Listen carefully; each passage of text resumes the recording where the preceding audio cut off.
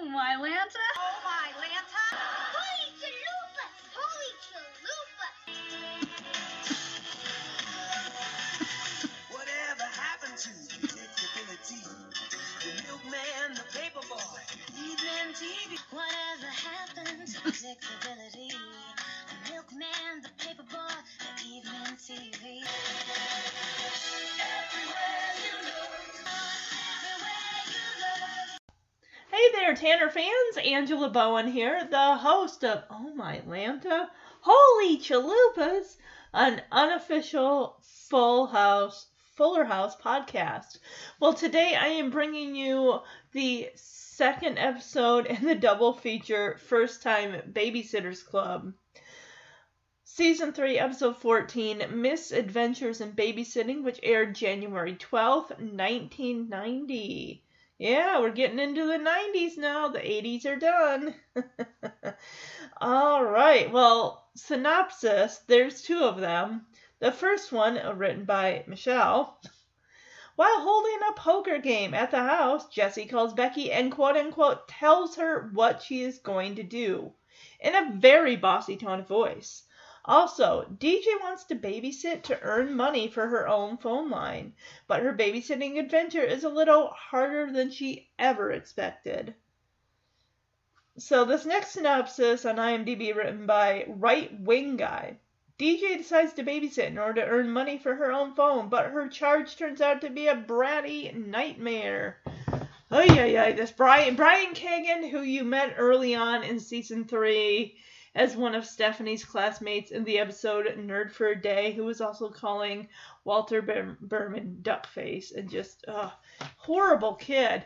However, the actor who plays him, Malachi Pearson, if you didn't know, if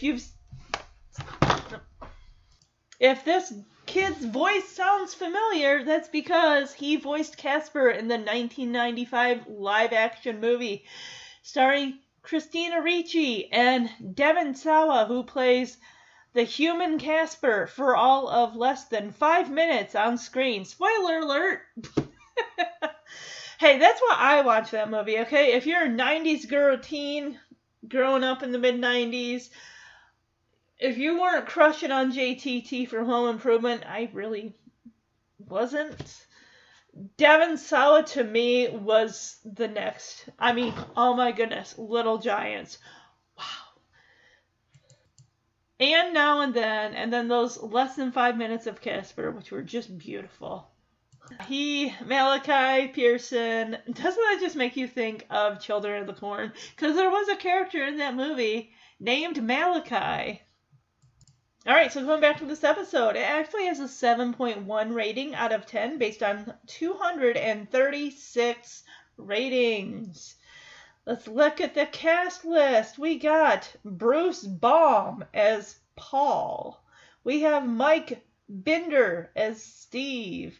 We have Barry Keevil as Michael Kagan and Joan Weisman as Joyce Kagan. They play Brian Kagan's parents. They will return in 3 Men and Another Baby. So in about 7 or 8 episodes, they're going to show up and they're going to have a little baby that's probably about maybe a year or so old, named Tony.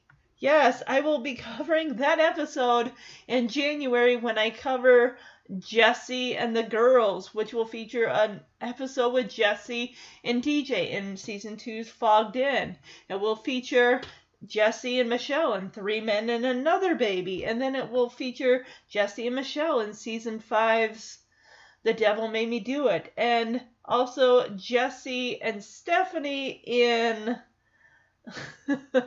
I'm blanking on the episode. What is that episode? I know it. Girl Talk. Isn't that it? That's it, right? That's not only the name of the band, but I think it may even be the episode.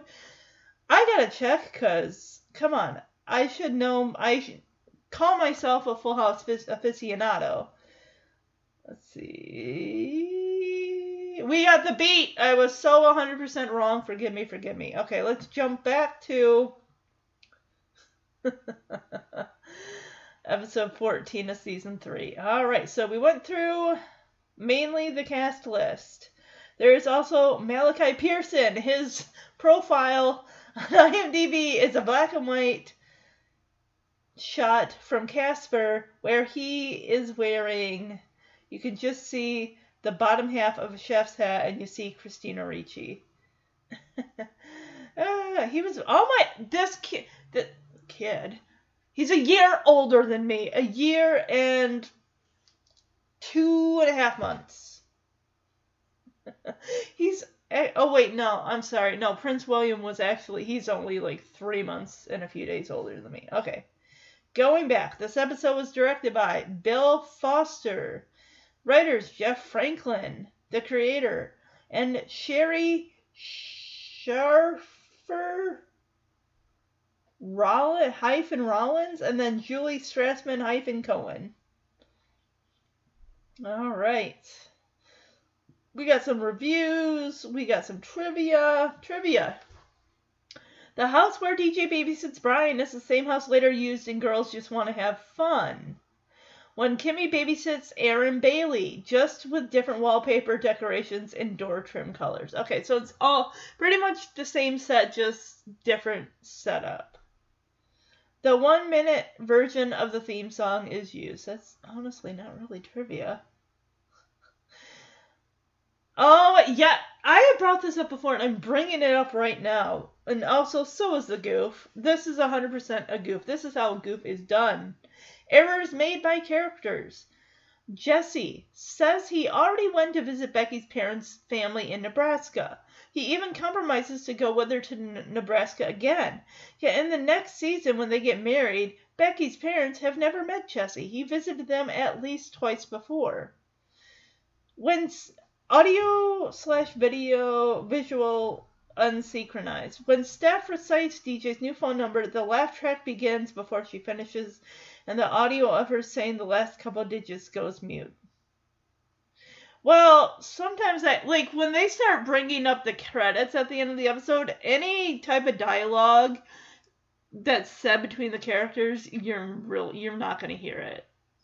Unless you're really good at lip reading, you're not going to know what they're saying, because the laugh track along with the credits and everything at the end of the episode is going to kind of cover that up, which stinks, because it's like, I always like to hear what they're saying once the credits start to roll, and, the laugh track and applause is being played and all that stuff, so... all right, let's jump on the user reviews. I see your tail, Quinny. I know, I see it. And I see you, too. How you doing, Quinny? All right. We got 8 out of 10. Mixed Communication, April 20, 2014, by Mitch RMP. Though the main plot of this episode is DJ's babysitting to get her own phone line, the subplot is my favorite. Jesse and Becky have agreed to open and mutual conversation on all agreement. But when Jesse gets with his poker buddies, things look a little different. So he calls Becky on the phone and tells her, in quotes, where they are going for Christmas.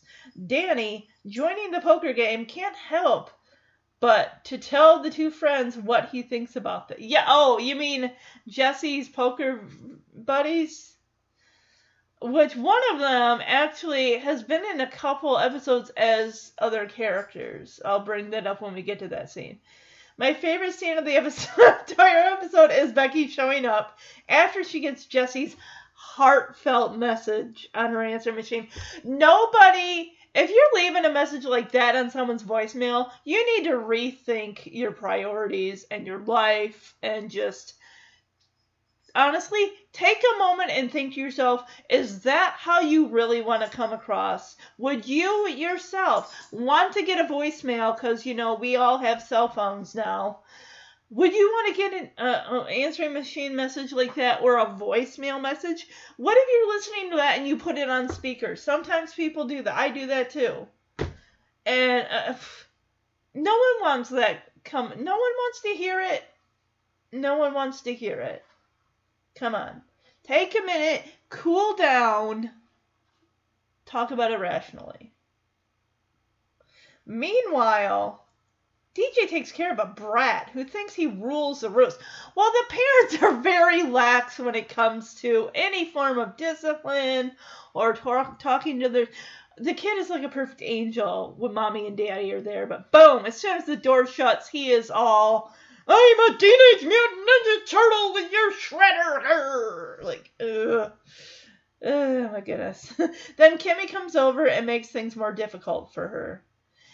Kimmy has babysat this kid before. She knows how this boy operates. And she's going to get him with her stinky, stinky feet. Ultimate payback. For all the times you locked me in the bathroom, Brian, this is for you. Stinky sock foot right in the face. My favorite scene of the entire episode is... Okay, yeah, they did say that. Gotcha. All right, let's see if there are any other, unless it's just this one. Okay. As always, I like to read the DVD case to kind of see if it's a yay or a nay when it comes to the summary. Sometimes they're winners, sometimes they're kind of losers. Everyone is charmed by the adorable... Wait, hold on. No, they're not. That is 3 Men and Another Baby. Hold on. Here we go. I had to turn it around. To earn money for her own phone, DJ babysits. Unfortunately, her little charge is a tiny tower of terror. Think of pre-Rusty minus the pranks. Threatening DJ to shave her head or he will put her purse in the fish tank is not a prank. Okay, of course, before I get into the episode, I want to let you Tanner newbies who have just jumped on the Tanner Train podcast here, where you can find the podcast on social media. It's got its own Facebook page. Just type on Full House Podcast or Fuller House Podcast. The Oh My Land Holy Chalupas podcast will pop up. Also, letting you know ahead of time that this is different from other Full House podcasts and Fuller House podcasts that are out on iTunes.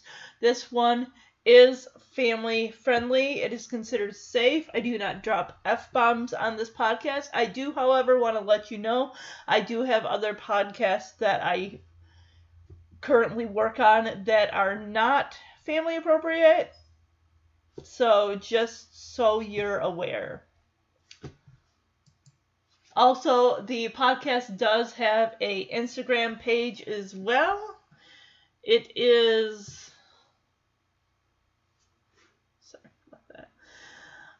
OMHC Full House Fuller House Pod. So also another thing is that I like to do, I don't do the episodes in order of air date. I do themes. Currently I'm doing the First Time Babysitters Club double feature. Next month I will be doing a Cousins double feature featuring just one of the guys from season 1, guest starring Kirk Cameron, and then we have from season 7, Kissing Cousins, where John Stamos portrays Jesse's cousin Stavros from Greece. This is honestly a very extremely over-the-top, cringe-worthy episode, but I wanted to find something to go along with this episode. I'm like, all right, cousins, like a cousins theme. There you go. Those 2 episodes will be in December.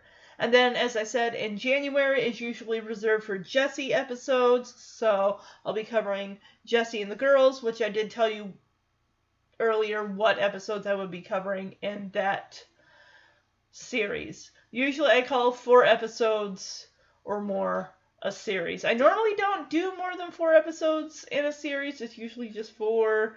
2 are a double feature, and 3 is normally, I don't know, maybe I've called those a series 2 or a triple feature or something to that effect. So if you're looking for a way to support the podcast, I don't do Patreon. I don't ask for money.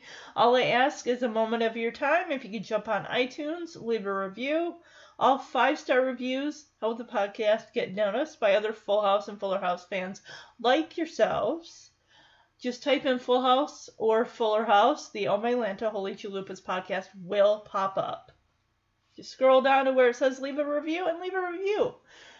You can even use emojis. A few people have done it, and I think that is just so cute and adorable. So, all right, without further ado, let's get into Misadventures in Babysitting. So first, before we officially get started here, we have the cold open with Joey and Michelle. They're in the living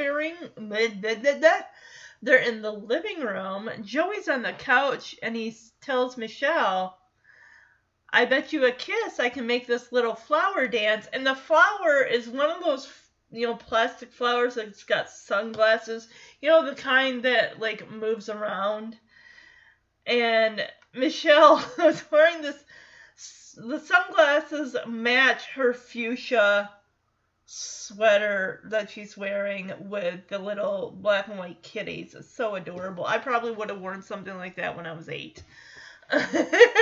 Or 9, who knows. And she says, no way, Jose.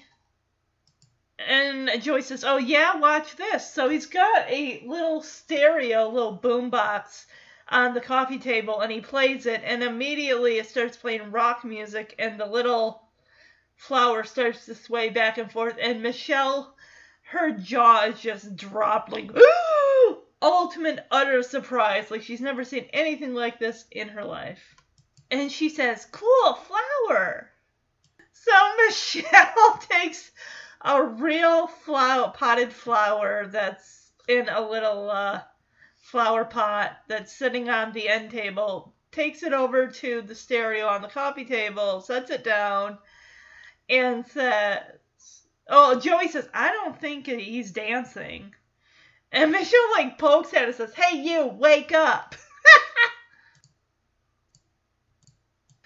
And Joey says, I think that one's a wallflower. And then Michelle's like, dance, go crazy. And she starts dancing from side to side. And then Joey picks up the potted flower and starts waving it back and forth so it looks like it's dancing. And Michelle says, you got it, dude. It was cute. Joey is sticking that flower literally right in her face. Luckily, she doesn't have any allergies to pollen or any type of flower, so that's good.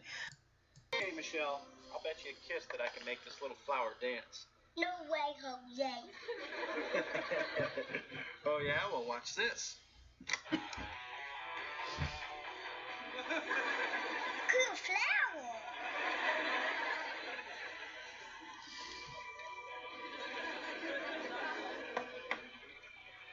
I don't think he's dancing. Hey, you, wake up. I think maybe that one's a wallflower. Dance, go crazy.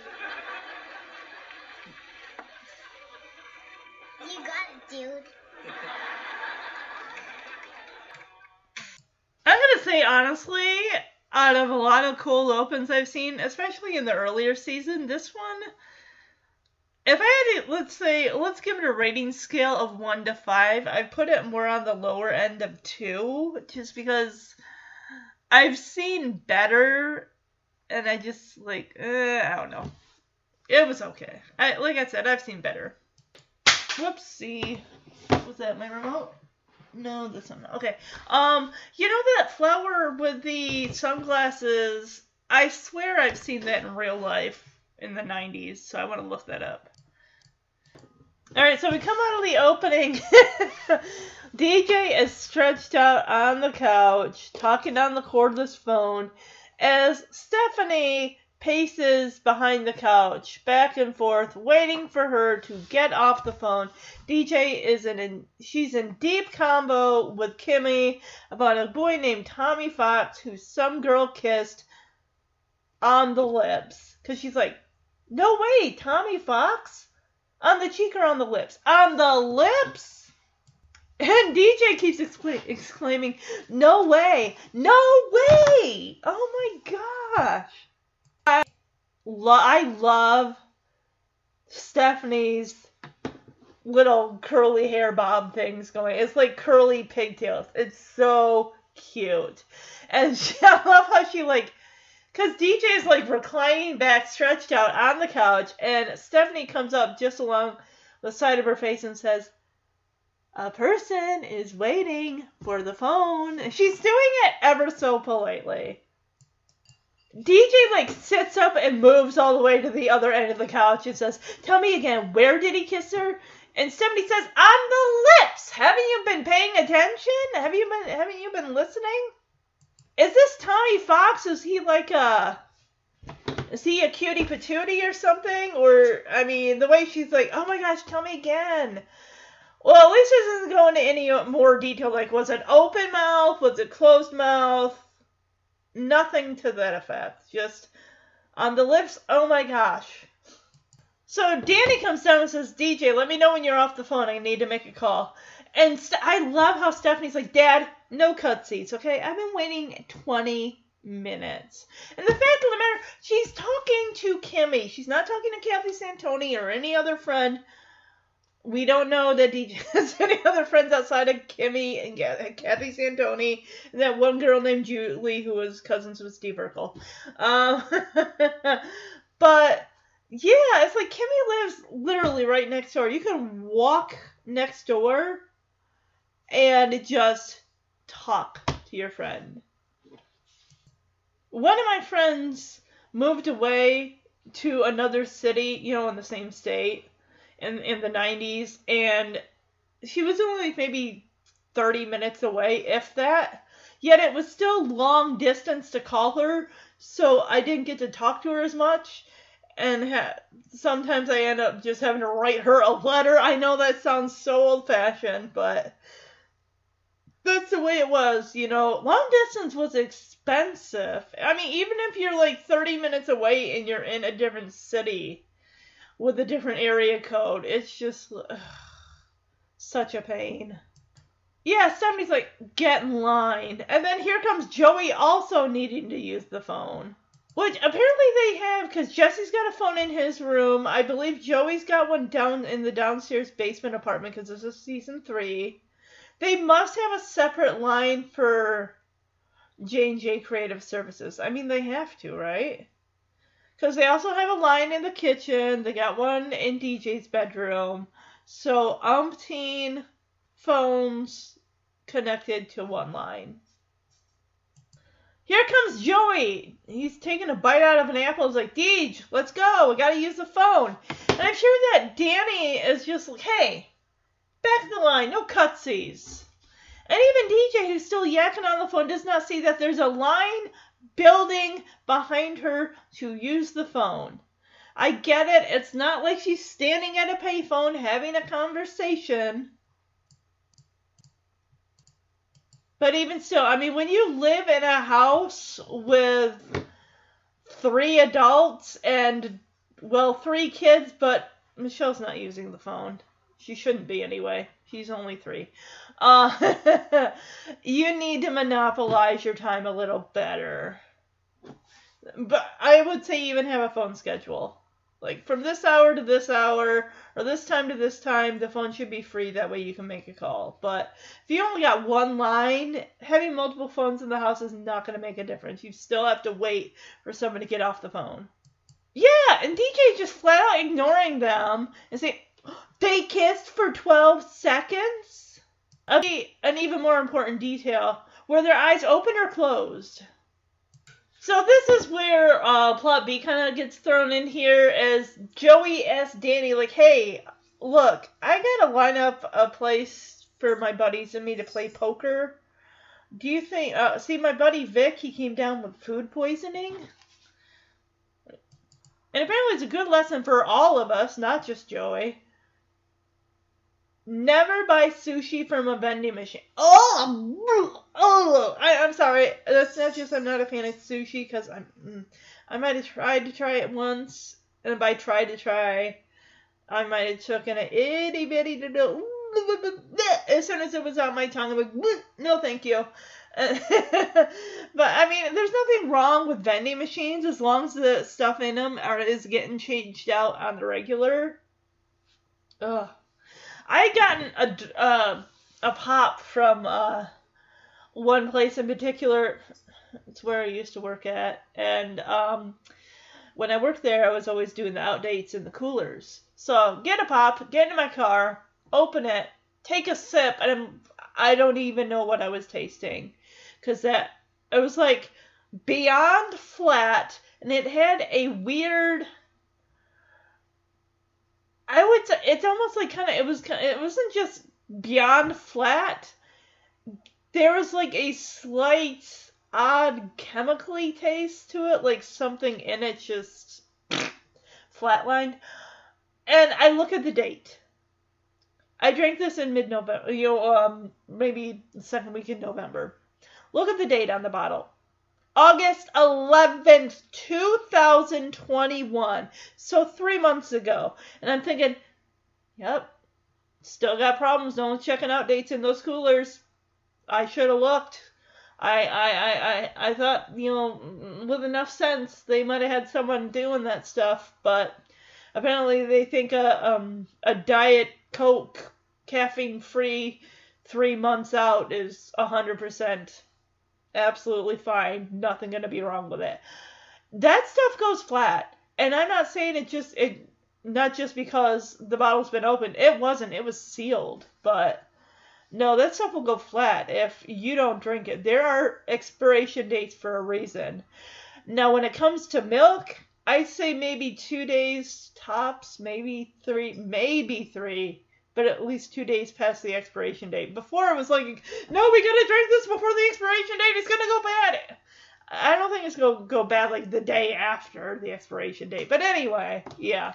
When it comes to that sushi stuff, definitely I wouldn't trust a vending machine. I would rather just go to a place, if I were into eating sushi, just go to a place it's being made fresh right there in front of you, or check the dates if you're getting it packaged in like a supermarket and stuff. Like fresh is so to the fresh. When I'm checking for expiration dates when I'm buying something, whether it's vitamins or whether it's Tylenol or whatever, I reach in the back, I get the farthest date possible. Check expiration dates when it comes to food products, when it comes to any type of over-the-counter, pain relief stuff that you take. Get the farthest date out, especially, how often are you getting sick? Honestly, if you get sick once a year, get something that expires like 6 to 8 months down the road. My own advice I take for myself, I offer free to you. So Danny not only offers up his beautiful place for a dirty, smoky, stinky poker game, he says, hey, I'll even take Vic's place. He volunteers himself an extra body to play some poker. And even Joey's like, you want to have a poker game here in your palace of cleanliness? And Danny says, hey, Joey, I don't always have to be neat, as he takes part of his untucked shirt, yanks it out of his pants, and lets it hang down on the outside. And then Joey says, Danny, you're a pig. Ay, girl, she is still so deep in this conversation. Their braces got stuck together? Is that a thing? Can that really happen? I've heard horror stories like Full House, for example. This example, I'm sure other stories where people are wearing braces and they're kissing and getting stuck together. I really don't know how that works. So if that means their braces got stuck together, that was an open mouth kiss.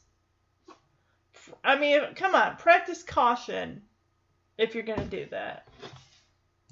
And DJ's like, ouch. Here's Stephanie. I love how Stephanie kind of like leans in, but she's got like a hand just above her hip. DJ, I'm not getting any younger.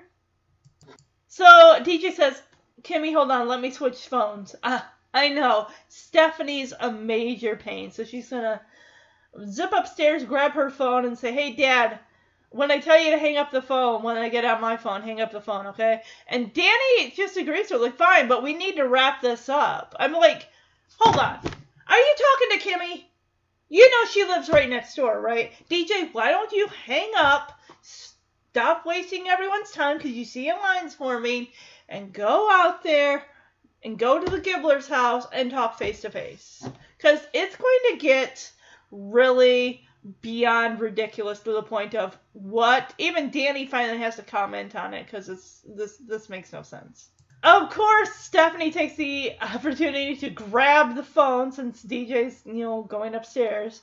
She says, "This is the Major Payne speaking. How rude!" Kimmy, no way with Tommy Fox. On the cheek or on the lips? On the lips? No way. No way. A person is waiting for the phone. Tell me again. Where did he kiss her? On the lips. Don't you listen? Deej, let me know when you're off, honey. I need to use the phone. Dad, no cutsies. I've been waiting 20 minutes. Get in line. Jeeves, let's go. I gotta use the phone. Hey, no cutsies. Get in line. They kissed for 12 seconds? Were their eyes open or closed? Hey, Danny. I gotta line up a place for our Friday night poker game. My poker buddy Vic came down with food poisoning. It's a good lesson for all of us. Never buy sushi from a vending machine. It's no problem. Why don't you play here? I'll take Vic's place. You want to have a poker game here in your palace of cleanliness? Hey, Joey, I don't always have to be neat. Watch this. Danny, you pig. You rebel. Your braces got stuck together? Ouch. DJ, Ew. I'm not getting any younger. Kimmy, hold on. Let me switch phones. I know, Stephanie's a major pain.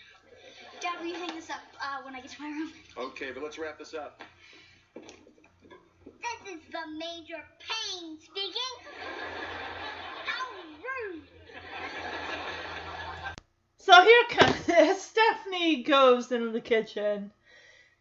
Here come Jesse and Becky. Jesse is what I'm sorry, John Stamos is a very attractive man. Why do you continually put him in like pure white or cream white? I think it's like a pure white snow turtleneck with a metal peace sign necklace or medallion or whatever you want to call it.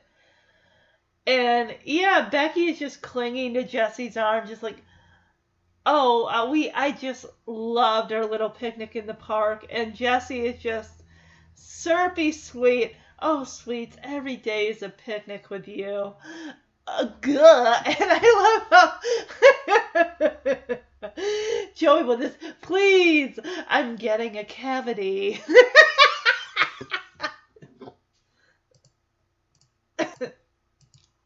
And they're sitting on the coffee table, and Becky is just smiling from ear to ear. She's like, "Oh, how could you? You are just so romantic." And he says, "With you, how could I help but be romantic?" This is where Joey leans in and says, "Please, I'm getting a cavity." Danny still hasn't hung up the phone because he's busy tucking in his shirt tail. You can't hear it, but I'm sure DJ's saying, "Dad, hang up the phone! Dad, hang up the phone!" Standing out in the hallway. "Dad, have you hung up the phone? Hang up the phone, Dad!" So Jesse stands up, goes over to Joey and says, "Joseph, get used to it. It's our new thing. We just had our 1-year anniversary of the day we met. We promised no more fighting." That is so unrealistic. And but hey, if you could do it, I mean, there is a difference between fighting, like shouting, screaming, and fighting like just arguments. Those, I wouldn't call those really necessarily disagreements, arguments. I wouldn't really call those fights. If it escalates into shouting and yelling and talking over each other, that's fighting. That there would be fighting.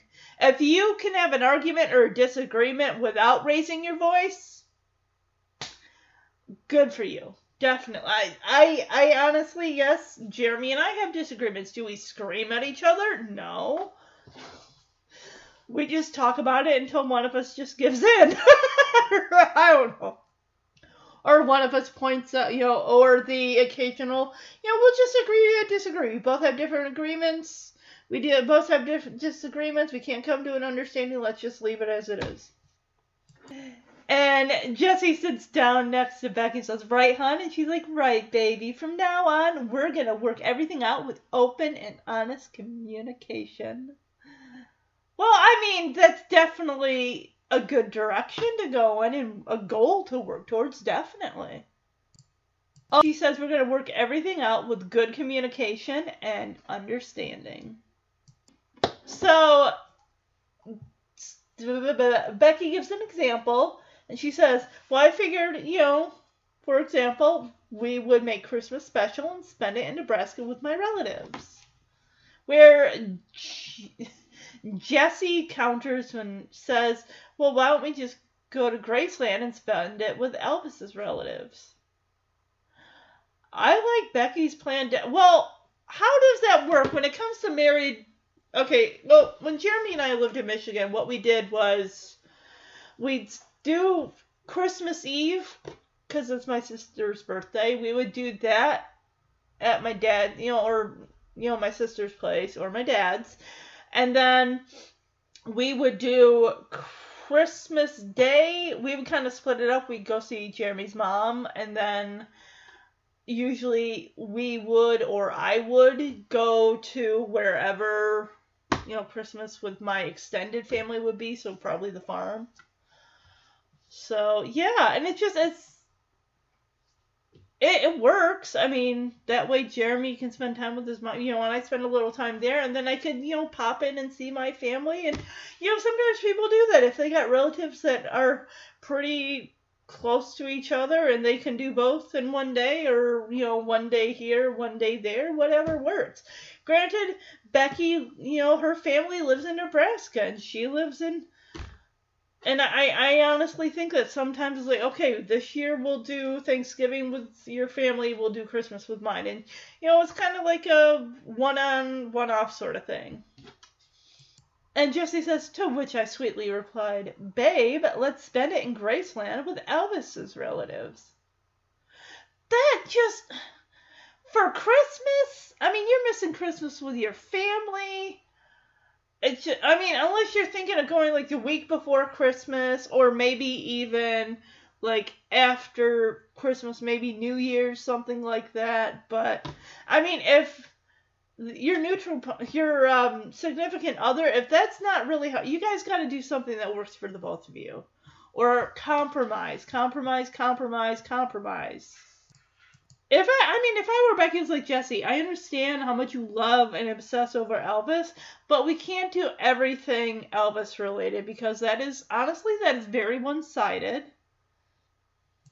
And it's unfair to Becky. Honestly, I feel if you have relatives and you want to see them around the holidays, do it. Save the other stuff, like the Graceland stuff, for some other occasion. Look, other occasions come up. I mean, I don't know how busy it is on Christmas Day. Is Graceland even open on Christmas? I'm going to look that up right now, because I kind of want to know. I don't want to go there, but I'm curious. I mean, I'm looking it up, and it says Graceland Christmas Tours. Okay, interesting. We do have, Graceland is open Monday through Friday, 9 a.m. to 5, so they have like banker's hours. They're closed Saturday and Sunday. Alright, so is it open to the public? In 1982, Elvis's family decided to open Graceland to the public. Alright, cool. Is Graceland haunted by Elvis? Elvis Presley died at 42, and while his music has lasted on and on, many people claim that Elvis Presley is still with us, and he haunts Graceland in Memphis, where Elvis also died, and he is buried out back. There's also Guest House at Graceland. There's Graceland Christmas Tours. Let's see, what's this? Oh, I gotta accept the cookies. Tour Graceland this holiday season, December 1st through the 20th. Limited time Christmas tours. Voted the #1 best historic holiday home tour by USA Today's 10 best readers. Okay. Holy gagoli, that is a lot. Okay, well, here you go. Your Christmas tour options. Christmas UVIP tours, $250. Maybe that's per person. Probably is. Christmas afternoon tour ranges between $58 to $90. Christmas hotel package starts at $350 plus tax/fees. All right. Daily, December 1 through 20. Daily at 6 p.m., 6:30, and 7 p.m. $250 per person, limited to 8 people per tour.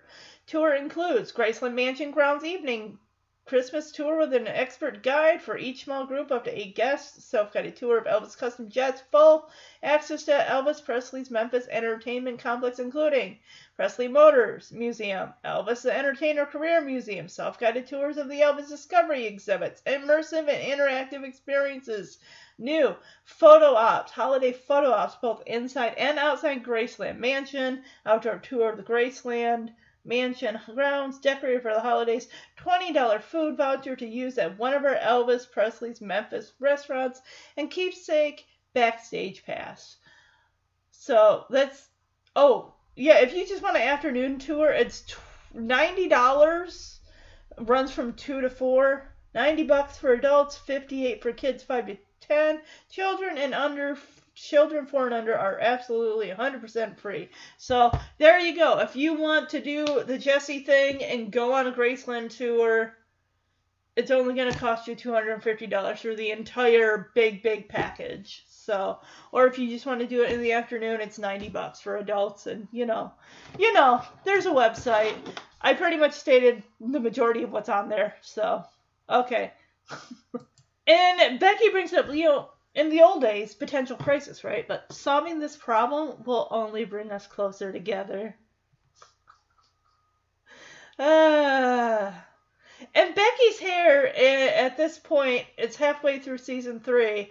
Her hair is pretty lengthy. It's also, pulled back from her face a little bit, too. So, really, I mean, that's pretty much the length that it is for, the wedding. It might be a little bit longer in season 4, but honestly, it looks more kind of a honey brown here, where it seems like later will be kind of more of a golden brown in season 4. I don't really know. I'm just guessing to that point, but her hair, Lori Loughlin's hair for the character of Becky, I mean, it goes through changes. Season 6, it's reddish. Season 8, I think it borders dark brown, bordering on, black even. So, I mean, maybe that was just, maybe that was just Lori's, she wanted to try, different looks for her hair. And, under whatever guidelines they have for hair for the ladies on the show, you could probably only do so much. So she just went with, hair color changes. And Jesse's like, oh, honey. And of course, is this where Joey walks past them and drapes a blanket over their kissing selves? Oh no, of course not, because here comes Kimmy on her cordless phone. How in the world does it get this kind of range? I remember when I was living at home, when I was a teenager, growing up, we finally got a cordless phone. I honestly, when I saw it, I was like, oh my God, I got a cordless phone! No way! Oh my gosh! Coming up in the world, I tell you. But the closest range, I couldn't even get out to the mailbox without it completely cutting out. So the fact that Kimmy can stay within range on her her cordless phone after leaving her house, that is amazing reception. Amazing. And Kimmy's like, whoa, DJ, you gotta check this out. There's heavy, major lip action in your living room. Yeah, she says, heavy lip action in your living room as she runs upstairs. And Danny turns around and is like, Kimmy, are you talking to DJ upstairs? And DJ Kimmy turns, looks at Danny, and kind of holds the phone close to her shoulder and says, "Please, Mr. Tanner, this is a private conversation." And Danny says, "We gotta remember to keep this front door locked," as Joey gets that blanket, that black and white plaid checkered blanket, and just drapes it over Jesse and Becky. That they just continue kissing.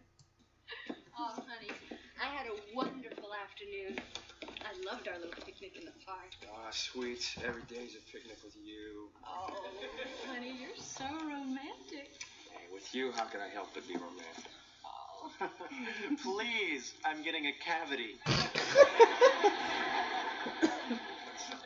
Joseph, get used to it, man. It's our new thing. We just had our 1-year anniversary of the day we met, and we promised each other no more fighting. Right, hon? Right, baby. From now on, we're going to work everything out with good communication and understanding. Right. For instance, I suggested that we make Christmas special by spending it in Nebraska with my relatives. To which I sweetly replied, "Babe, let's spend it in Graceland with Elvis's relatives."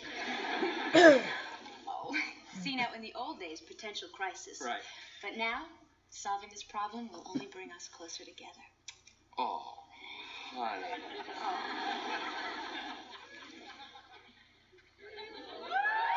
Whoa, baby! DJ, heavy lip action in your living room. Kimmy, are you talking to DJ upstairs? Please, Mr. Tanner, this is a private conversation. We gotta remember to keep this front door locked.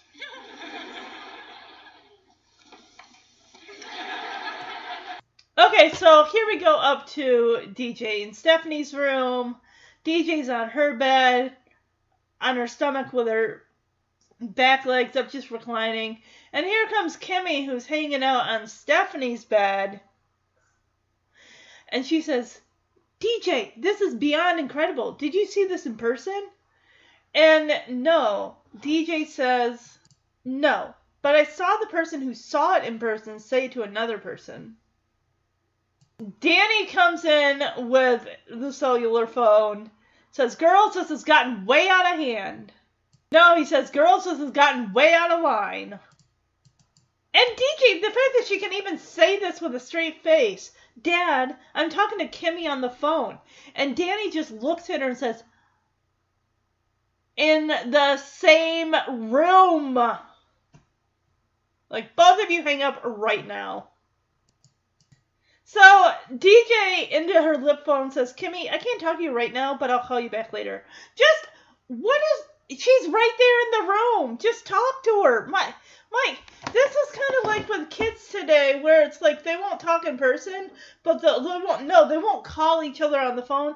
So, just text each other. Yeah.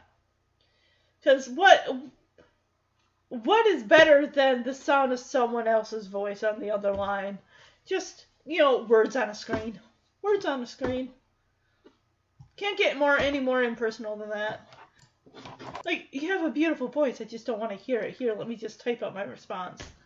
And Danny does bring up a good point. He says, "DJ, there are 5 other people living in this house. You can't monopolize the phone like this." Which, no, she really can't. And DJ, not caring how much this would cost her father, says, "Dad, I have the perfect solution. I should have my own phone line." I'd be like, "And who's going to pay for that? I'm not going to pay for that."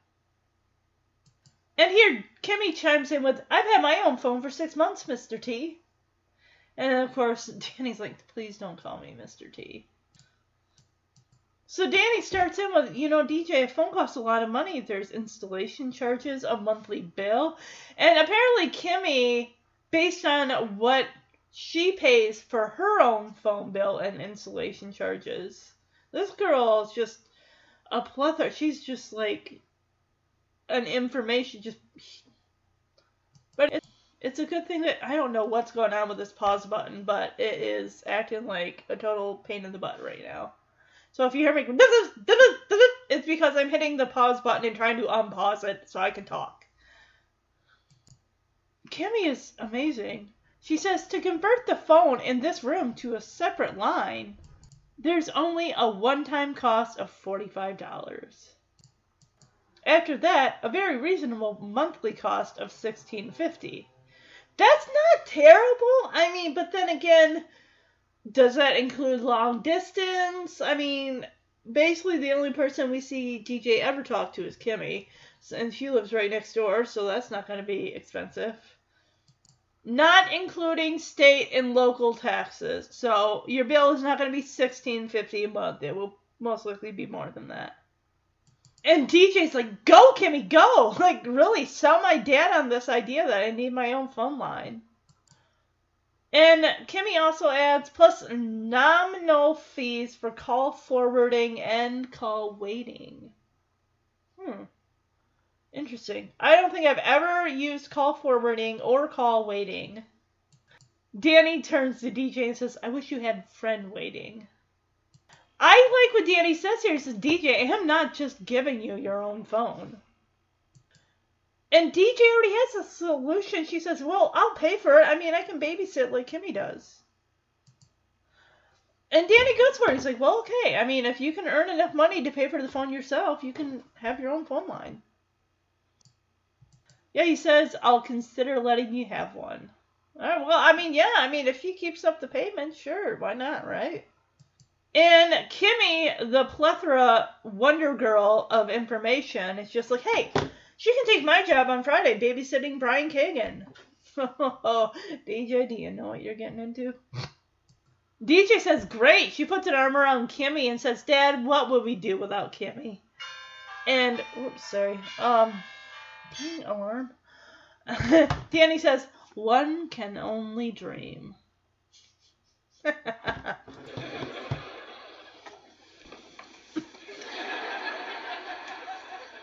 this is beyond incredible.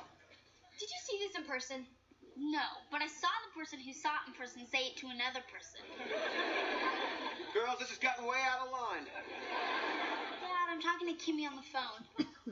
In the same room. Everybody hang up right now, okay? Kimmy, I can't talk to you right now, but I'll call you back later. DJ, there are 5 other people living in this house. You can't monopolize the phone like this. Dad, I have the perfect solution. I should have my own private phone number. I've had my own phone for 6 months, Mr. T. Don't call me Mr. T. DJ, a phone costs a lot of money. There's installation charges, there's a monthly bill. To convert the extension phone in this room to a separate line, there's only a one-time cost of $45. After that, a very reasonable monthly cost of $16.50, not including state and local taxes. Go, Kimmy, go! Plus nominal fees for call forwarding and call waiting. I wish you had friend waiting.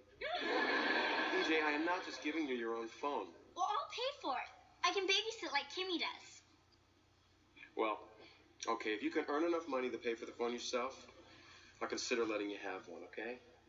She can take my job on Friday, babysitting Brian Kagan. Great. Dad, what would we do without Kimmy? One can only dream. Okay, so now we're in the kitchen. Joey's getting his poker game set up. He's got the poker chips. He's got a bowl of chips. He's got coasters, probably Danny specific, like, you can have it here, but you gotta have coasters on the table for the drinks.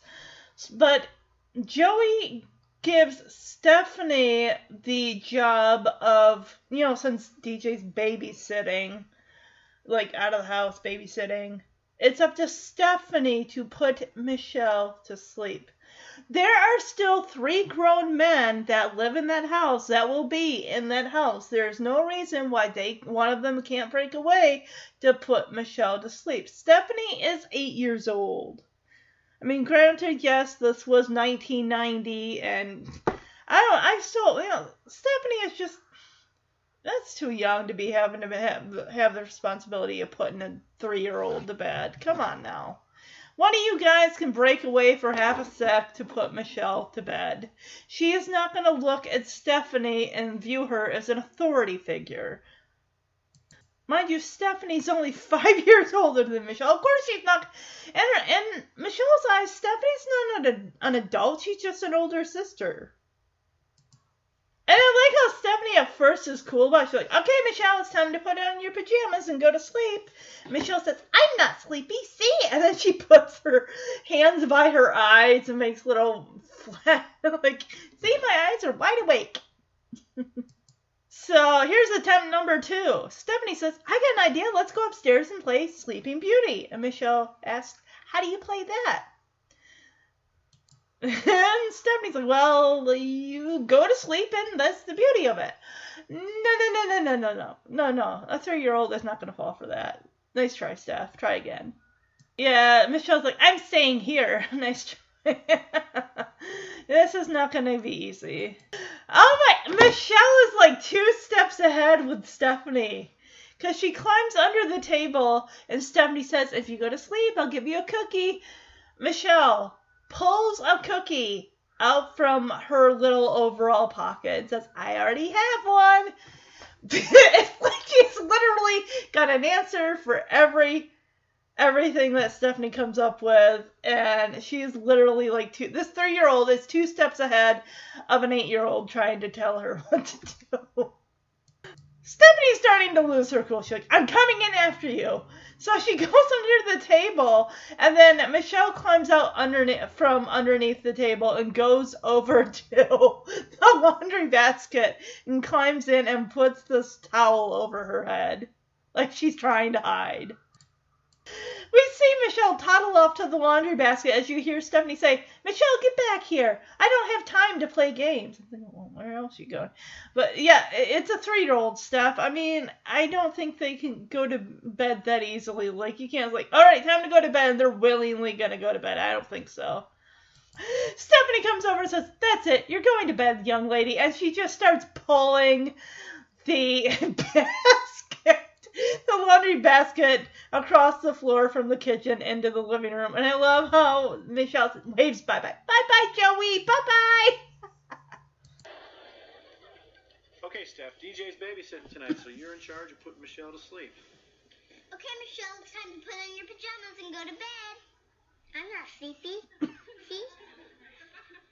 I have an idea. Let's go upstairs and play Sleeping Beauty. How do you play that? Well, you go to sleep, and that's the beauty of it. I'm staying here. If you go to sleep, I'll give you a cookie. I already have one. I'm coming in after you. Michelle, get back here. I don't have time to play games. That's it. You're going to bed, young lady. Bye-bye, Joey. Bye-bye. Here comes Danny, dressed in a red and white striped long sleeve shirt, unbuttoned, by the way, wearing a t-shirt, and then he throws a San Francisco Giants red and white hat. He puts it on sideways, and he's, hey, let's get ready to play poker, and he shoves a handful of chips into his mouth, chips going all over the table, all over the floor, and Joey's just looking at Danny like, whoa, Danny, careful, so you're going to be drinking milk right out of the carton. Like, whoa, slow down there, buddy. And Danny, while chewing, says, Joey, I'm a slob, not a barbarian. Oh, so that's where Danny cuts it off. It's not just, wait a sec. Remember, I believe it's season 5, where, and I covered this episode, The Trouble with Danny, back in May for Bob Saget's birthday. He came home and he was drinking milk right out of the carton. So he's not there yet. 2 more seasons and he'll be just enough to be drinking milk right out of the carton.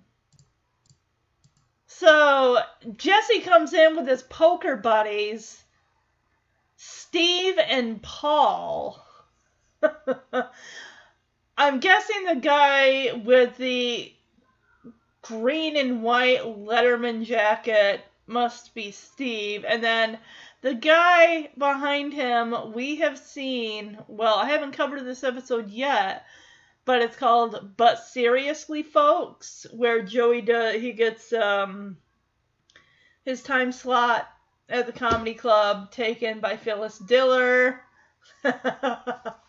Also, this guy plays the like the pirate in the Yours, Mine, and Ours episode at that seafood restaurant. Yeah. And even there, he doesn't even, but these are Jesse's friends, it sounds. Well, maybe Jesse and Joey's friends. But then in that episode in season 5, this guy doesn't even, like, hey, you're Ranger Joe. Like, well, yeah, he's also Joey Gladstone, who you played poker with. How do you not know this man? Danny is just trying so hard to fit in with the sideways hats. And, oh my goodness. And he's like, hey, my friends call me Dirty Dan. Ugh. Danny is still smacking his lips from the chips that he ate earlier. And Jesse just can't believe, he's like kind of looking Danny up and down, like, I can't believe this is Danny. He says, hey, Dirt, where'd you get those clothes from? And Danny says, the hamper. And both Jesse's poker buddies are back away from Danny, like, whoa, like, even we might be a little rough, but we're not that rough. Even Jesse's like, woo, oh, God. Well, I doubt it was, unless he got it, like, a week's worth of laundry in the hamper, and he went all the way to the bottom to pull out the most smelliest, stinkiest item of clothing. Oh, God. Ew! This guy! Oh, my God. The guy with the mustache and the curly, reddish, blondish hair thing going on, and he's kind of balding on top. The guy sticks his 2 fingers... like, ooh, because there's a bowl of dip, sticks 2 fingers in the dip, sticks it in his mouth, like, ooh, good dip. Ugh. And original Danny is coming back with, hey, maybe later you'd like a handful of ice cream? So this guy's got a lot of nerve, this Steve guy. He's like, anyone want a cigarette? These won't last long. As he's got, like... 1, 2, 3, 4, 5, like 6 packs of cigarettes. I mean, first of all, you were in another person's house. Jesse doesn't own this house, and neither does Joey. You don't think you should ask first to see if it's okay to... I don't know any house that I've been to that it was okay to smoke at. Not that I would, smoked or anything, but it's like, you want to smoke? Go outside and smoke, because you're not doing it in my house. Like, I got kids here.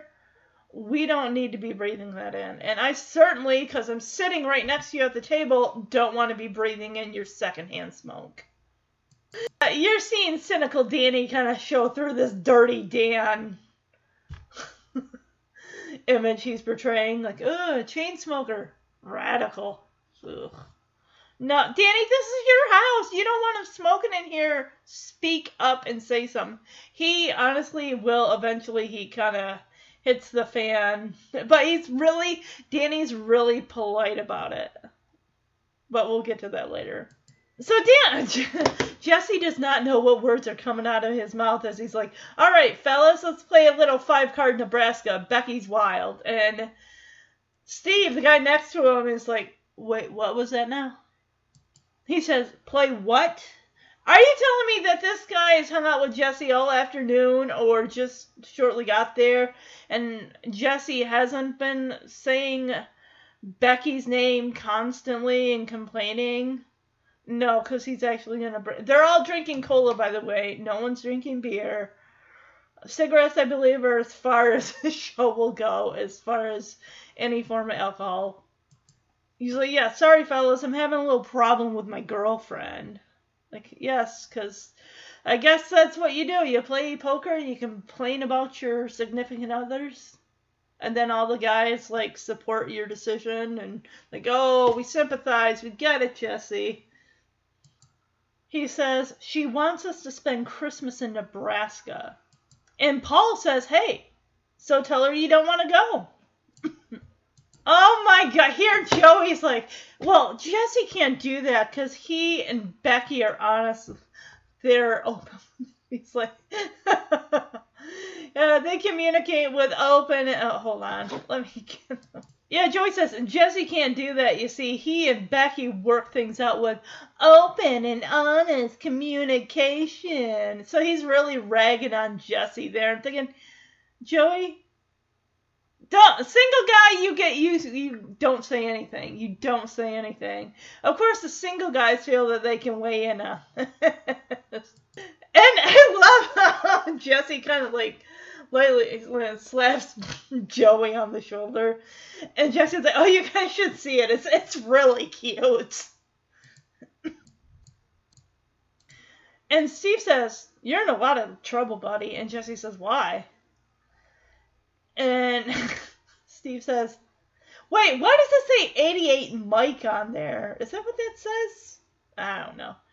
I think that's just a Letterman jacket that some costume designer made." So he's like, "Tell her how you feel, open and honestly." And Jesse says, "Yeah." "Pack your long johns, buddy. You're going to Nebraska."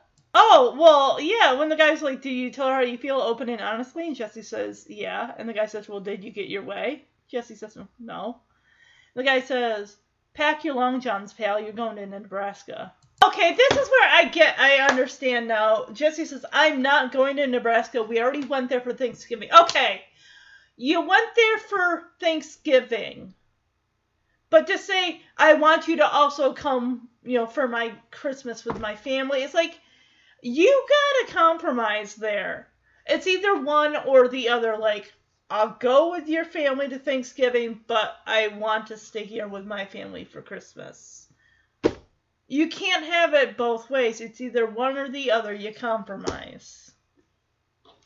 Especially since they're only just dating. They're not even engaged yet because this is season 3.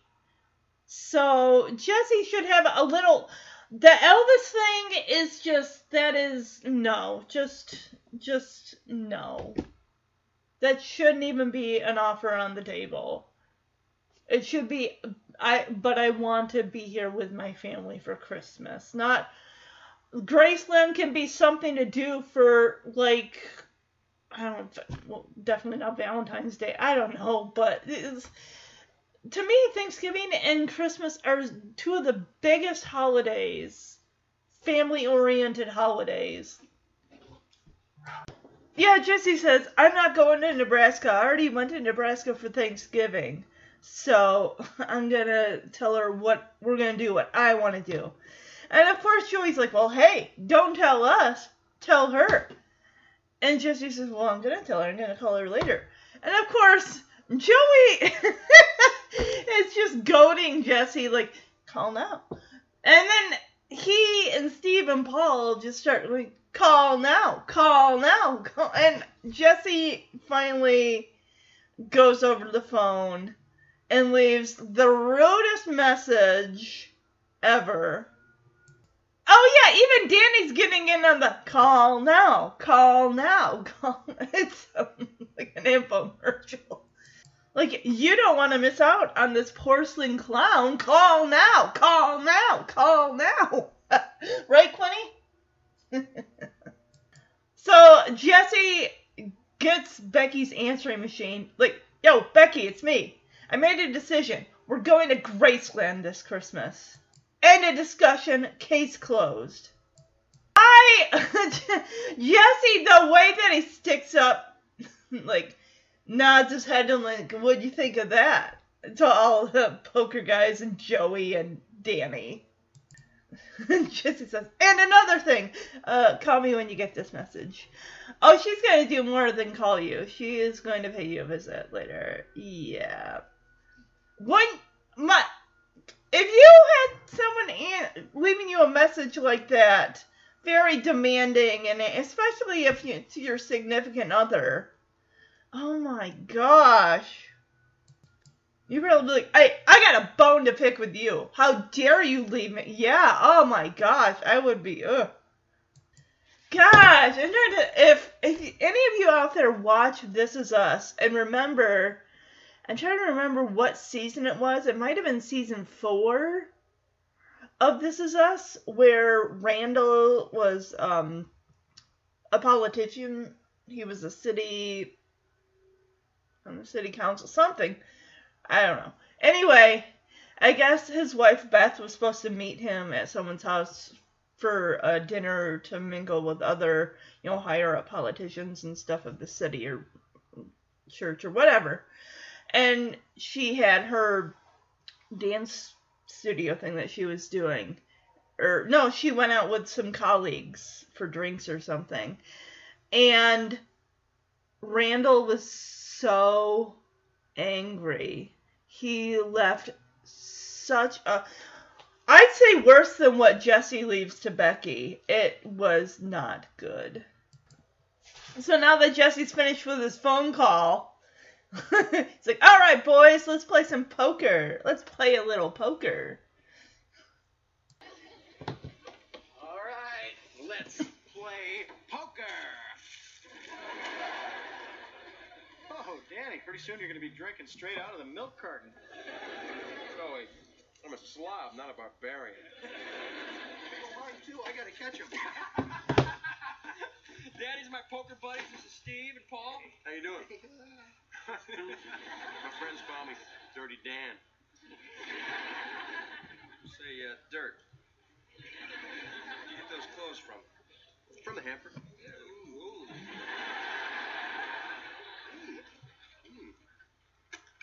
Good job. Maybe later you'd like a handful of ice cream. A cigarette? Speak up. These won't last long. Ooh, chain smoker. Radical. All right, fellas, let's play a little 5-card Nebraska. Becky's wild. What? I'm sorry, fellas. I have a little problem with my girlfriend. She wants to spend Christmas in Nebraska. So tell her you don't want to go. Jesse can't do that. You see, he and Becky work things out with open and honest communication. Says the single guy who's not dating anyone right now. You're in a lot of trouble, buddy. Why? Tell how you feel? Openly and honestly? Yeah. Did you get your way? No. Pack your long johns, pal. You're going to Nebraska. I'm going to Nebraska, all right? I went to Nebraska for Thanksgiving. This time she's going to do what I want to do, all right? Hey, don't tell us. Tell her. I'll tell her. I'll tell her. Just call her later. Call now. Call now. Call now. Call now. Call now. Call now. Call now. Call now. Call now. Call now. Call now. Call now. Call now. Yeah, Becky. Listen, it's me. I made a decision. We're going to Graceland this Christmas. End of discussion. Case closed. Yeah. Oh, you know she is gonna... Call me when you get this message. Thanks. She's gonna rip him a new one when she comes over. Alright, let's get to DJ babysitting. We do have Brian's parents, and of course his mom says, we like Brian to go to bed at 9 o'clock, but sometimes his inner clock says 10, so, just go with his natural flow. And DJ's like, so basically he just goes to bed whenever he feels like it. Yep, that's pretty much how it works. Lax parenting with these two. Yeah, I can see why Brian is the way he is. Yeah, DJ says so he goes to bed whenever he wants, and Brian's mom's like, that's the rule. That kid rules that house. I'm telling you right now, he walks over his parents, they just bend over backwards. Whatever Brian wants, Brian gets. Oy, oy, oy.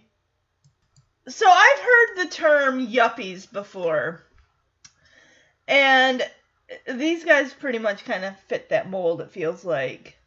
'Cause he's like, if our stockbroker calls, tell him he can fax the information directly to our BMW. Yeah. And DJ's like, have fun at your costume party. 'Cause the dad is wearing a t-shirt that says, I thought that was the state of Florida on there, but it's actually a Grateful Dead shirt. And he's also, it looks like he's wearing like kind of a bathrobe or I think it's a bathrobe. I honestly think it's a bathrobe, or I don't think it's a kimono. And his wife is wearing a cloth stretchy headband and a fringe brown suede jacket. But they're going to a grape because DJ says, "Have fun at your costume party," and the dad's like, "Grateful Dead concert." Oh my gosh, you have never met the two people more mellow than these two.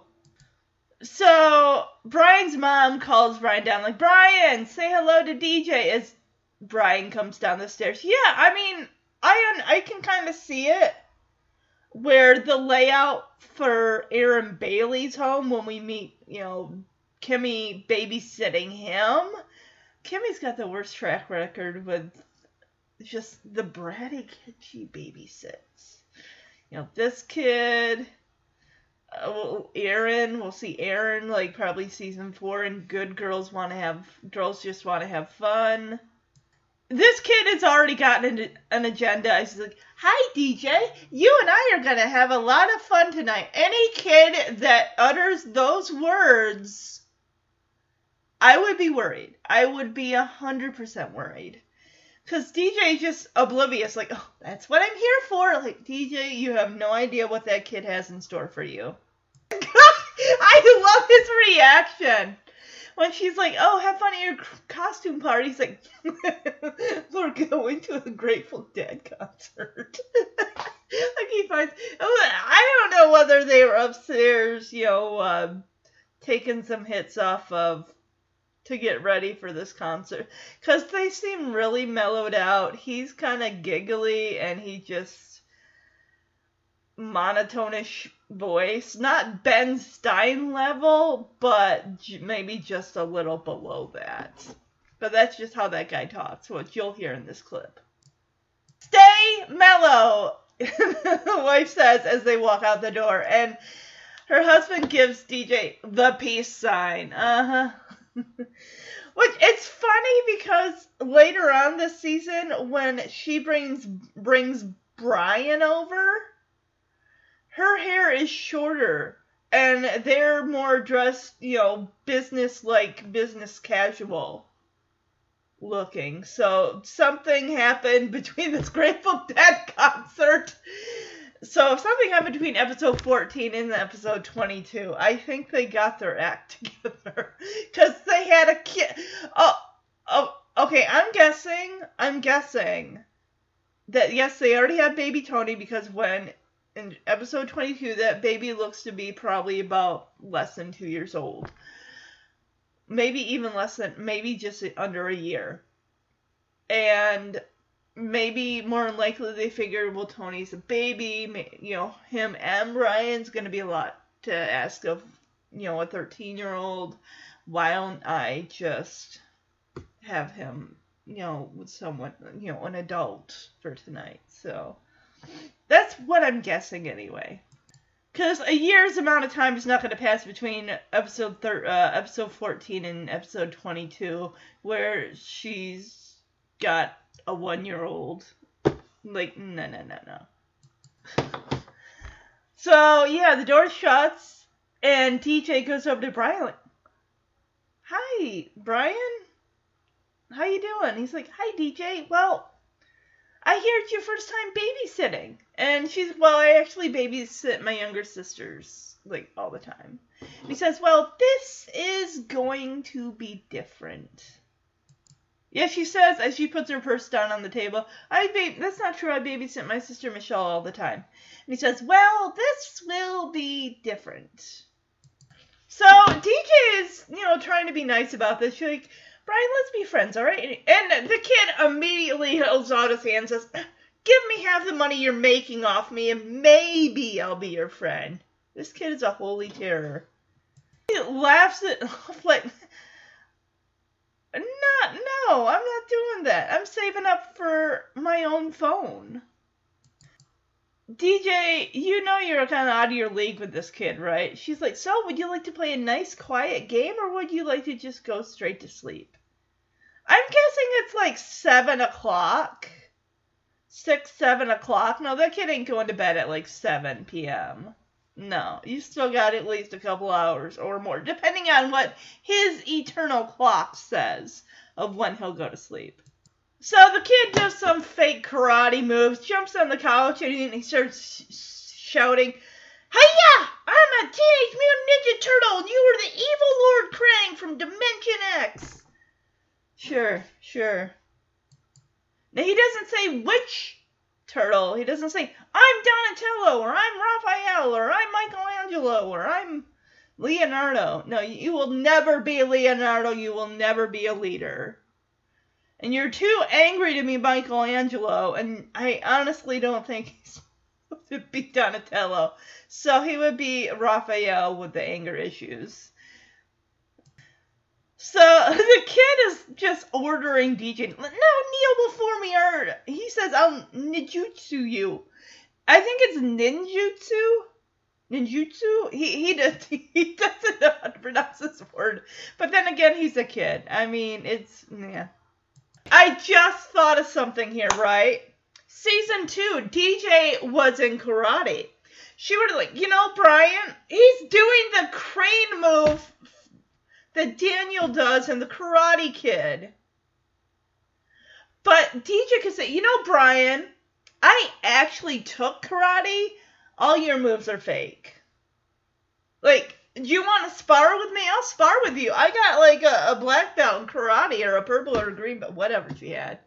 So, yeah, if you want, I can show you some moves and just lay you out on the floor.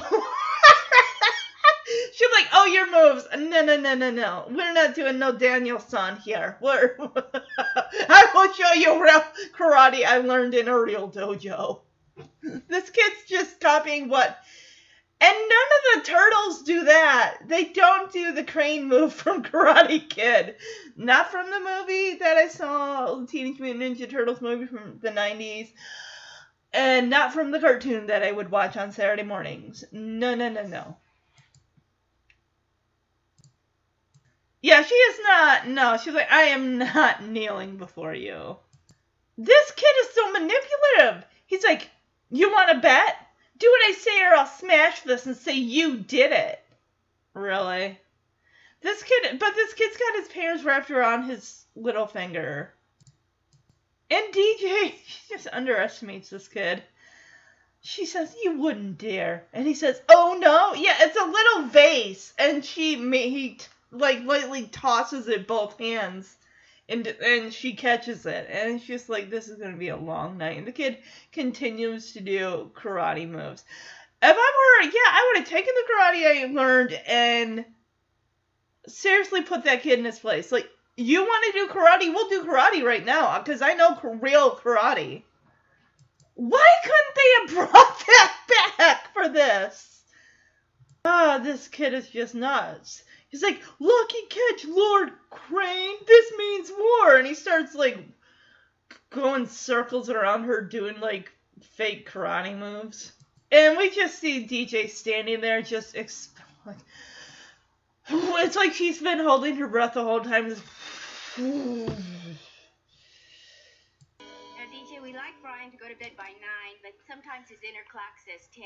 So just go with his natural flow. So he goes to bed whenever he wants? That's the rule. Emergency numbers are posted on the Sub-Zero. If our stockbroker calls, tell him he can fax the information directly to our BMW. Brian, come say hello to DJ. Hi, DJ. We're going to have a lot of fun tonight. That's what I'm here for. Bye, Brian. Good night, Brian. Bye, have fun at your costume party. We're going to a Grateful Dead concert. He is already late. Hi, Brian. Hi, DJ. I hear it's your first time babysitting. No, that's not true. I babysit Michelle all the time. Well, this will be different. Brian, let's be friends, all right? Give me half the money you're making off me, and maybe I'll be a friend. Not a prayer. I'm saving up for my own phone. So, would you like to play a nice, quiet game? No. Or would you like to go straight to sleep? DJ, do you know who you're talking to?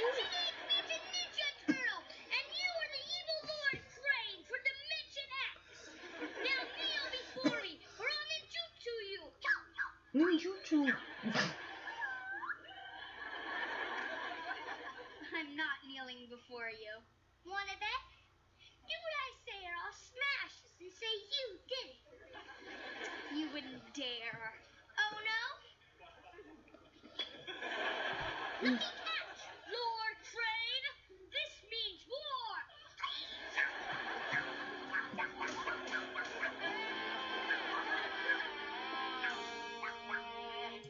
Alright, so it looks like Brian's got a hold of DJ's purse and he's gonna throw it in the fish tank unless she shaves her head. Because DJ is running down the stairs after this kid. Yeah, DJ's purse is like one of those little cinch sacks things where it kind of closes at the top. And, oh my god, the fact, I'm sure she is just exhausted chasing this kid around. And this kid is like maybe 8, he's in Stephanie's class, so he's like, what, 8 years old? It's like, give me a break. And the fact is, I'll throw this in the fish tank. There are no fish in that tank. I see no fish. They're probably hiding that from that kid. Yeah, she's like, forget it, Brian. I am not shaving my head. And he's like, do what I say or I'll drop you. Purse in the fish tank. So there's a knock at the door. Thank goodness. And Brian is alone. Is like, who's that? And DJ's like, hopefully it's the police. Okay, so yeah, Kimmy is there to help out. Like, hey, Deej, how's it going? Like, I think Kimmy's gonna get the best outfit award because I love what she's wearing. The neon colors with the blue stripes and then the matching blue long sleeve shirt underneath the t-shirt. I love it. It's great. And of course Brian freaks out because he knows Kimmy. Oh no, not Kimmy, Gobbler! And DJ said, he's got my purse. What do I do? And Kimmy says, watch this. Like, yes, watch the master here at work. Kimmy goes over to Brian, says, all right, chump, drop the purse right now. I'm going to kiss you. And he's like, he drops the purse right away. Like, ew! Yeah, he's like, yuck! And he just, purse flies into the air and lands right in Kimmy's hands. And Kimmy says, well, it's not very flattering, but it works. Oh, this kid. He's like, you haven't seen the last of me! And he runs upstairs. And when they're alone, DJ says, Kimmy, why didn't you tell me this kid was a baby Godzilla? And now that Kimmy's there, because she knows the house pretty well, she's like, relax. Come on, I'll show you where they hide the imported chocolate. Like, oh yeah. So, Brian is in the middle of the staircase, head between the rungs. And he says, prepare to die, slime burgers. And he's holding a squirt gun that, it's a black gun that just, it looks really realistic. It almost looks like a spray bottle that's been converted into a toy gun. The way it just squirts like a spray bottle.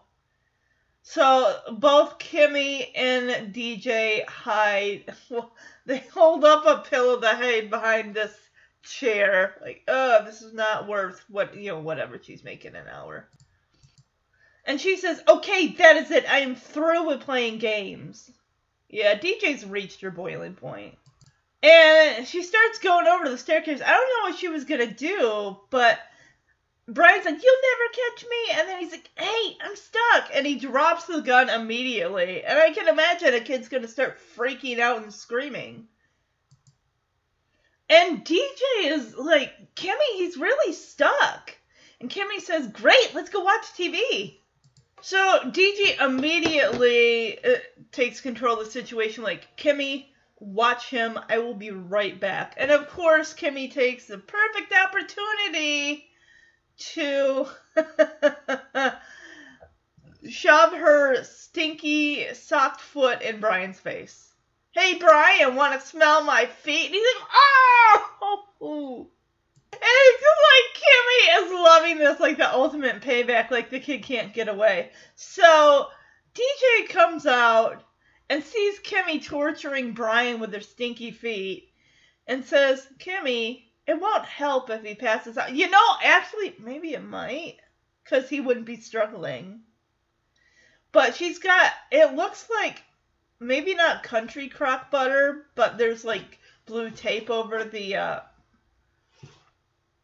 whatever the brand is. But they're thinking, let's butter his head and that way he'll slip right out. Like, how? This was also done on that Seventh Heaven show. It's just, I'm sure there's even a Rescue 911 episode regarding to a kid sticking their head through the rungs of a staircase. And she's like, good news, Brian, you'll be able to slide out of there as soon as we butter your head. This kid is like, help me! It's like, I get it, he's panicking, but... So they start to butter like his neck and the sides of his face. And he's it's like, this'll never work, you dumb girls. And Kimmy and DJ look at each other like, why don't we butter his whole head? And they start putting gobs, just handfuls of this margarine on his head. Yeah, Kimmy's like, I think we better butter his whole head. I love the audience just like, oh! Well, even that scene where you hear their braces got stuck together, you hear someone in the audience go, ew! And Brian is all like, ew, this is disgusting. It's butter. It's butter. My gosh. It's not like they, put Vaseline all over his head and all that stuff. I mean, that's not really just, but, I mean, my gosh. Ugh. So they're like, all right, let's see if you can slide out real nice and easy. And he's trying, barely. And he's like, it's not working! Get me out of here! It's like this kid is, my gosh. And the one thing they didn't think of is, that's probably what they're trying to avoid is, breaking the staircase or breaking the rung, but, you might have to do that to get him out of there. So, as a last resort, DJ says, I have to call my dad. And Kimmy says, well, don't do that, because your dad's going to think you can't handle this job, and you're never going to get your own phone.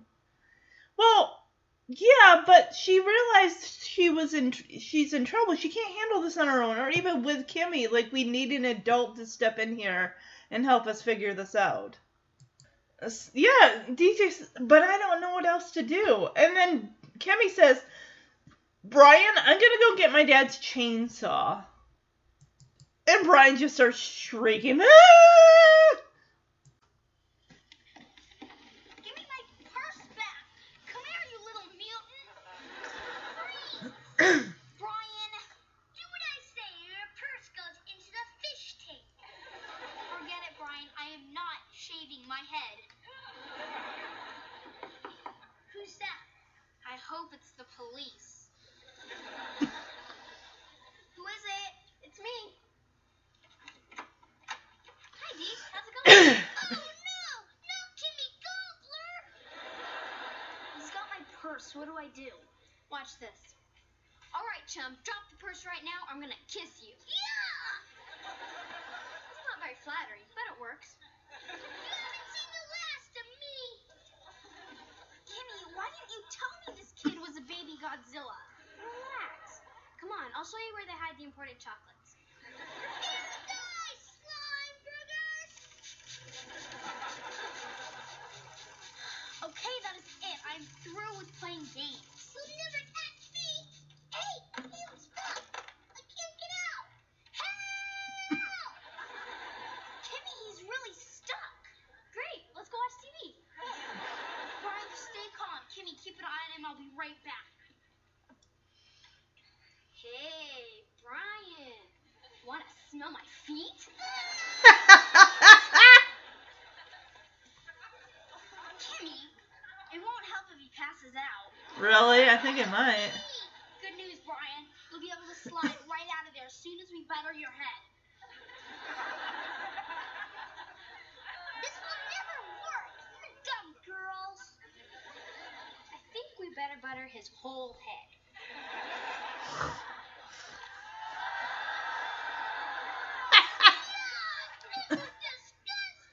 It's butter. Relax. Okay, Brian.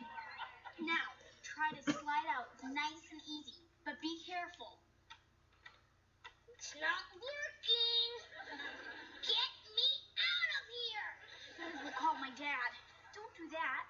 If you admit to your dad that you can't handle this job, then you're never going to get your own phone.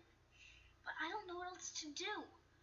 Brian, I'm going to go get my dad's chainsaw. All right, I want to let you listeners out there know that beeping sound, you've occasionally probably heard it on podcasts I've done.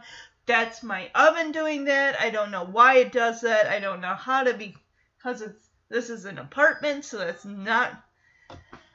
Basically what I'm saying is I only have an allotted amount of time to be able to do these episodes during the day, so sometimes that means my lunch is going to be cooking in the oven. So if the beeping bothers you, I really don't know what to tell you. So, and the only reason I'm responding like this is because a listener actually had the nerve to reach out and complain about that. So, yeah. So speaking of bothering, let's get back to this poker game. This guy Vic here, he had 6 packs of cigarettes. I don't know how many he's got left, but he actually asked Danny, "Oh, is my cigarette bothering you?" As we see this big cigarette smoke cloud haze that Danny is sitting in. Because he's sitting kitty corner right next to Vic. I love how Danny's just like, "Oh no, it's a poker game. Your eyes are supposed to sting." Apparently that was the last cigarette of the evening, because now this guy's going to switch to cigars. That is the worst. Oh my gosh. And I love how I don't think any of those coasters have been used. Ugh. And mind you, there's plates with, I think those are cigarette butts, unless they're eating pizza, but I don't think so. Danny sees the guy lighting up a cigar and says, "Oh, here's a refreshing new smell. Danny, it's your house. Just say something." I know he's trying to go with the flow and be like, quote unquote, one of the guys, but this is your house. You don't have to stand for sitting in someone's cigarette smoky haze or cigar. You have every right to say, "You need to take that. If you're going to smoke, you need to do that outside. This is my house. I will allow some things, but that is where I draw the line. I have children here. They don't need to be breathing in this secondhand smoke."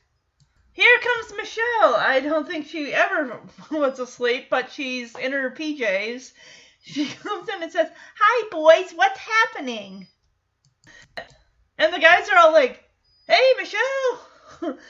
Stephanie comes in and says, "Dad, she won't listen to me. Look at this. Michelle, it's time for bed." Michelle turns around and like sticks a finger on either side of her mouth and like stretches her mouth and sticks her tongue out.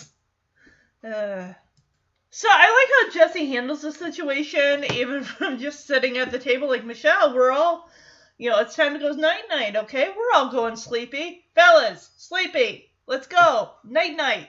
All guys put their head down except for the curly-haired, mustached guy.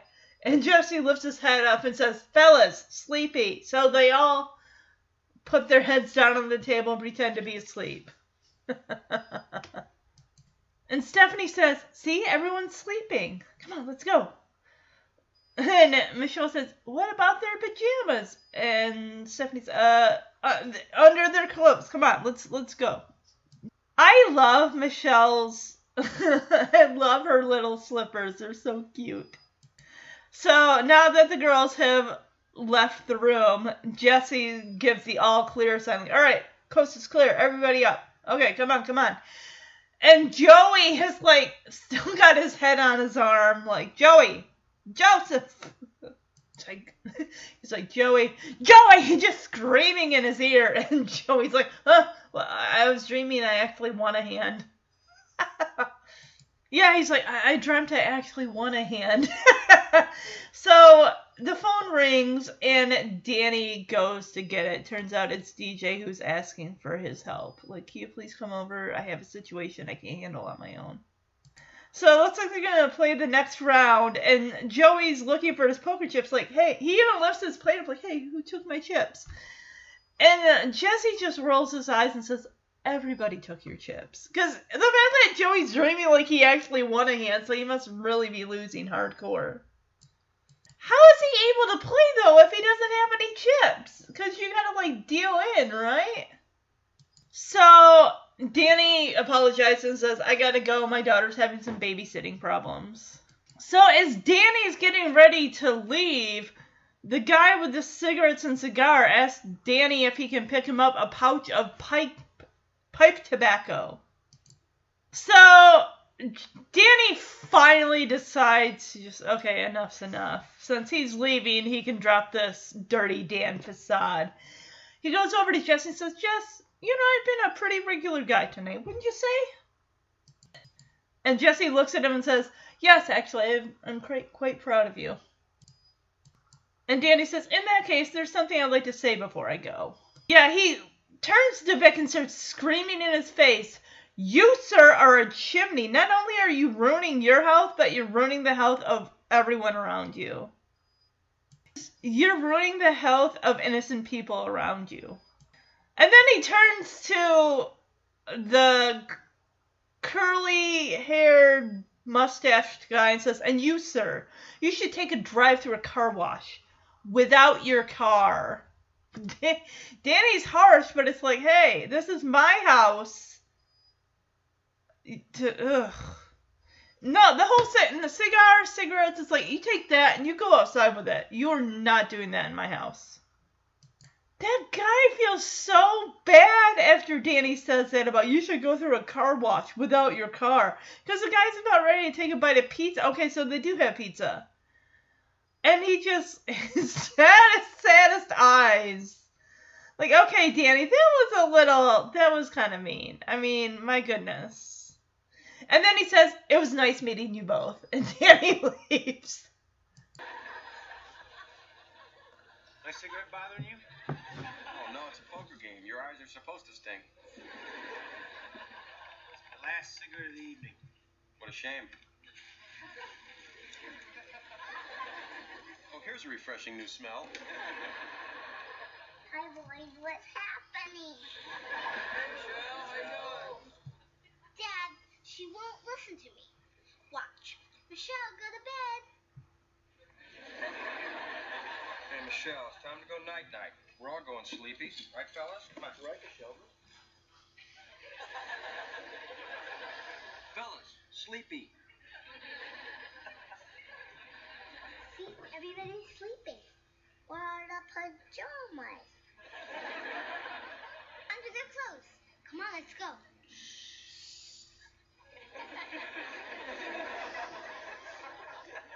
All right, boys. Coast is clear. Everybody out. Okay, come on.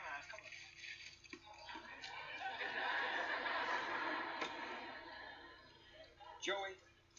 Joey! Oh, I'm sorry. I dreamt I actually won a hand.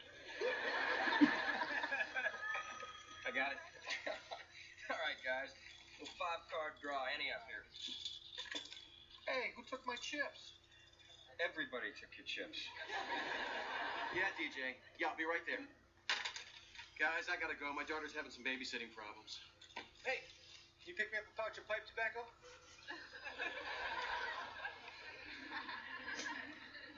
Jess, you've been a pretty regular guy tonight, wouldn't you say? Yes, actually, I'm quite proud of you. In that case, there's something I'd like to say before I go. You, sir, are a chimney. Not only are you ruining your own health, you are ruining the health of innocent people all around you. And you, sir, you should take a drive through a car wash without your car. Nice meeting you both. So Becky comes in after Danny leaves, and she slams that back door, making her presence known. Because Jesse, of course, is facing away from her. She comes over to Jesse's side, arms crossed, and you just hear the audience go, ooh, like they know what's coming.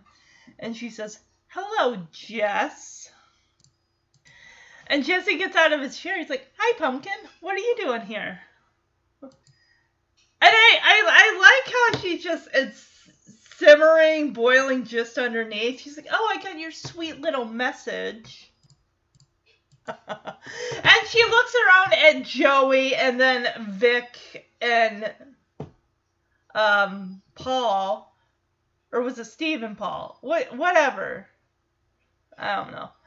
She's like, oh, and you must be the macho idiots I heard cheering in the background. She lays into that, and they immediately make themselves scarce.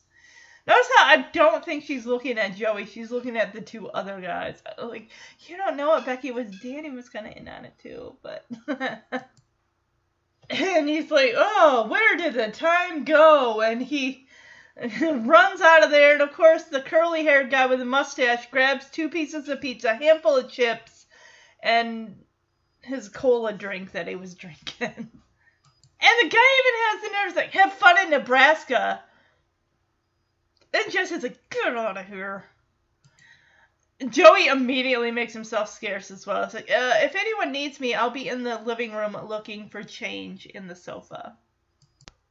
Becky is just glaring daggers at Jesse, and Jesse does the little, like, 2-finger wave, like, alright, I'm trying to play innocent. And as soon as Joey is out of the room, she unloads. She says, how dare you leave a message to me like that? Whatever happened to communication and understanding? And Jesse says, well, I've been trying to communicate to you that I want to go to Graceland for Christmas, but you're just not understanding. Yeah, and Becky says, well, I will never understand why you want to spend a holiday standing in line to see a collection of oversized sequined jumpsuits. Really? You can do that whenever! Why does it have to be at Christmas? And, like, if he wants to do that so bad, go by yourself, Jesse. Or take Joey with you. And Jesse's like, whoa, whoa, whoa, whoa. Your beef's with me, alright? Not the king. So Becky's like, alright, we gotta figure this out. We gotta figure this whole thing out. And Jesse says, well, we got this whole little poker motif here. Why don't we solve our little problem with a little game of poker? Of course, he's like, oh, you do know how to play, don't you? And she takes the deck of cards from Jesse and says, I think I remember. The game is 5-card stud, nothing wild, nothing cute. I love, she is just so, like, yeah, she knows the ins and outs of this game.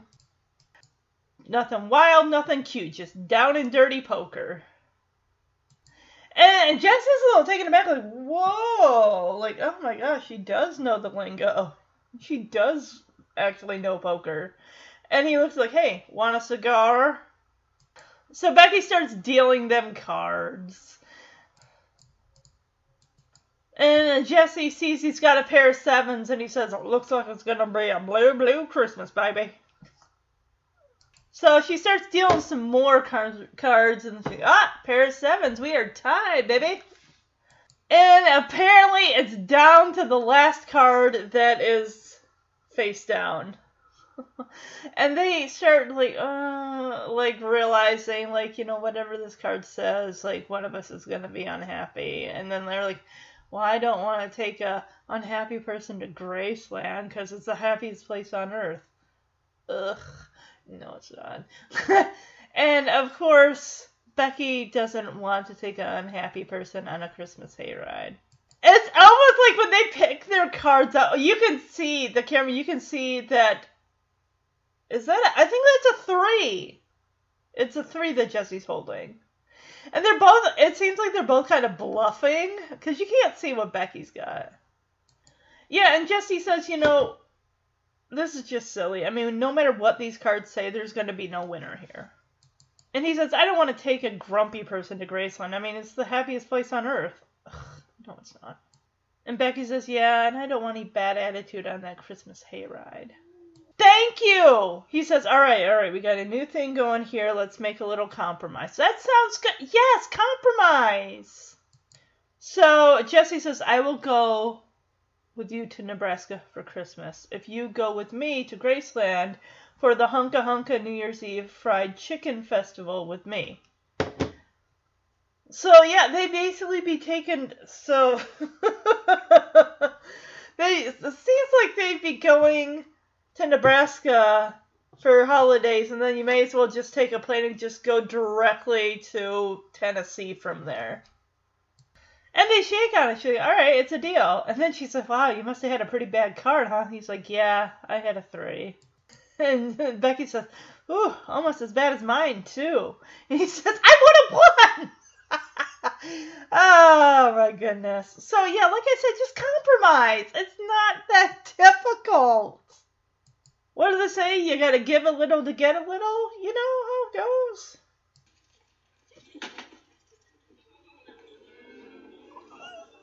Hello, Jess. Hi, Pumpkin. What are you doing here?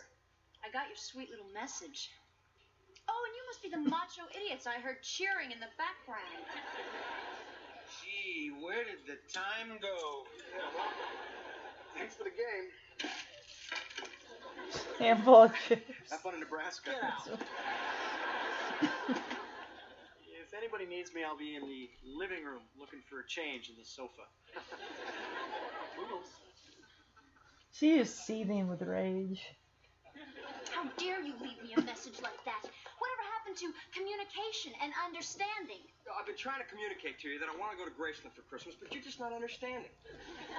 Well, I will never understand why you want to spend our holiday standing in line to see a collection of oversized sequin jumpsuits. Whoa. Your beef's with me, not the king. All right, we have to figure this out. All right, we got this whole poker motif set up here. Why don't we solve our little problem with a little game of poker? You do know how to play it, don't you? I think I remember. Okay, the name of the game is 5-card stud. Nothing wild, nothing cute, just down and dirty poker. Whoa. Want a cigar? One down for you, one down for me. Let's go. 7. 9. Queen high. 7. Pair of 7s. Looks like it's gonna be a blue Christmas, baby. Queen, no help. 9, still looking fine. Ha! Pair of 7s. We are tied, baby. It's all down to the last card now, isn't it?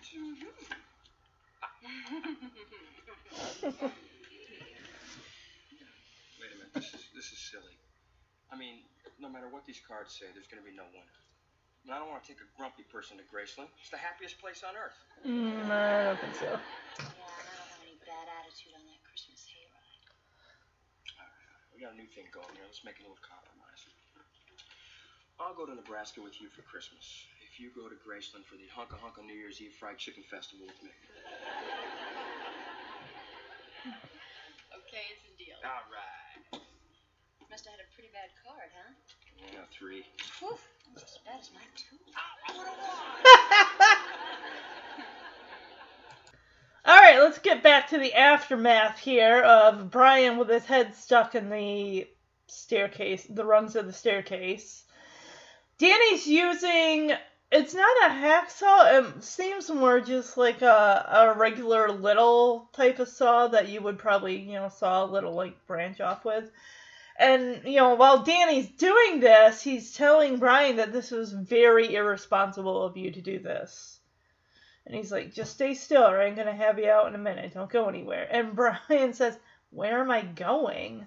And you see, like, the side of the staircase has got buttered, like, right, the rung that is right next to Brian's, like, right side, I think, has got butter going up and down. And DJ's kind of hanging around watching. I guess Kimmy went home. But she says, Dad, I'm sorry. I really blew it. And she says, I guess I'm not ready for babysitting. Or my own phone. Or anything. It's like, DJ, you're being hard on yourself, sweetie. It happens. Things happen. But I like what Danny says here is the fact that you got in over your head, and instead of trying to fix the problem on your own like you have in the past, you actually came to an adult and asked someone else to kind of step in and help you fix it.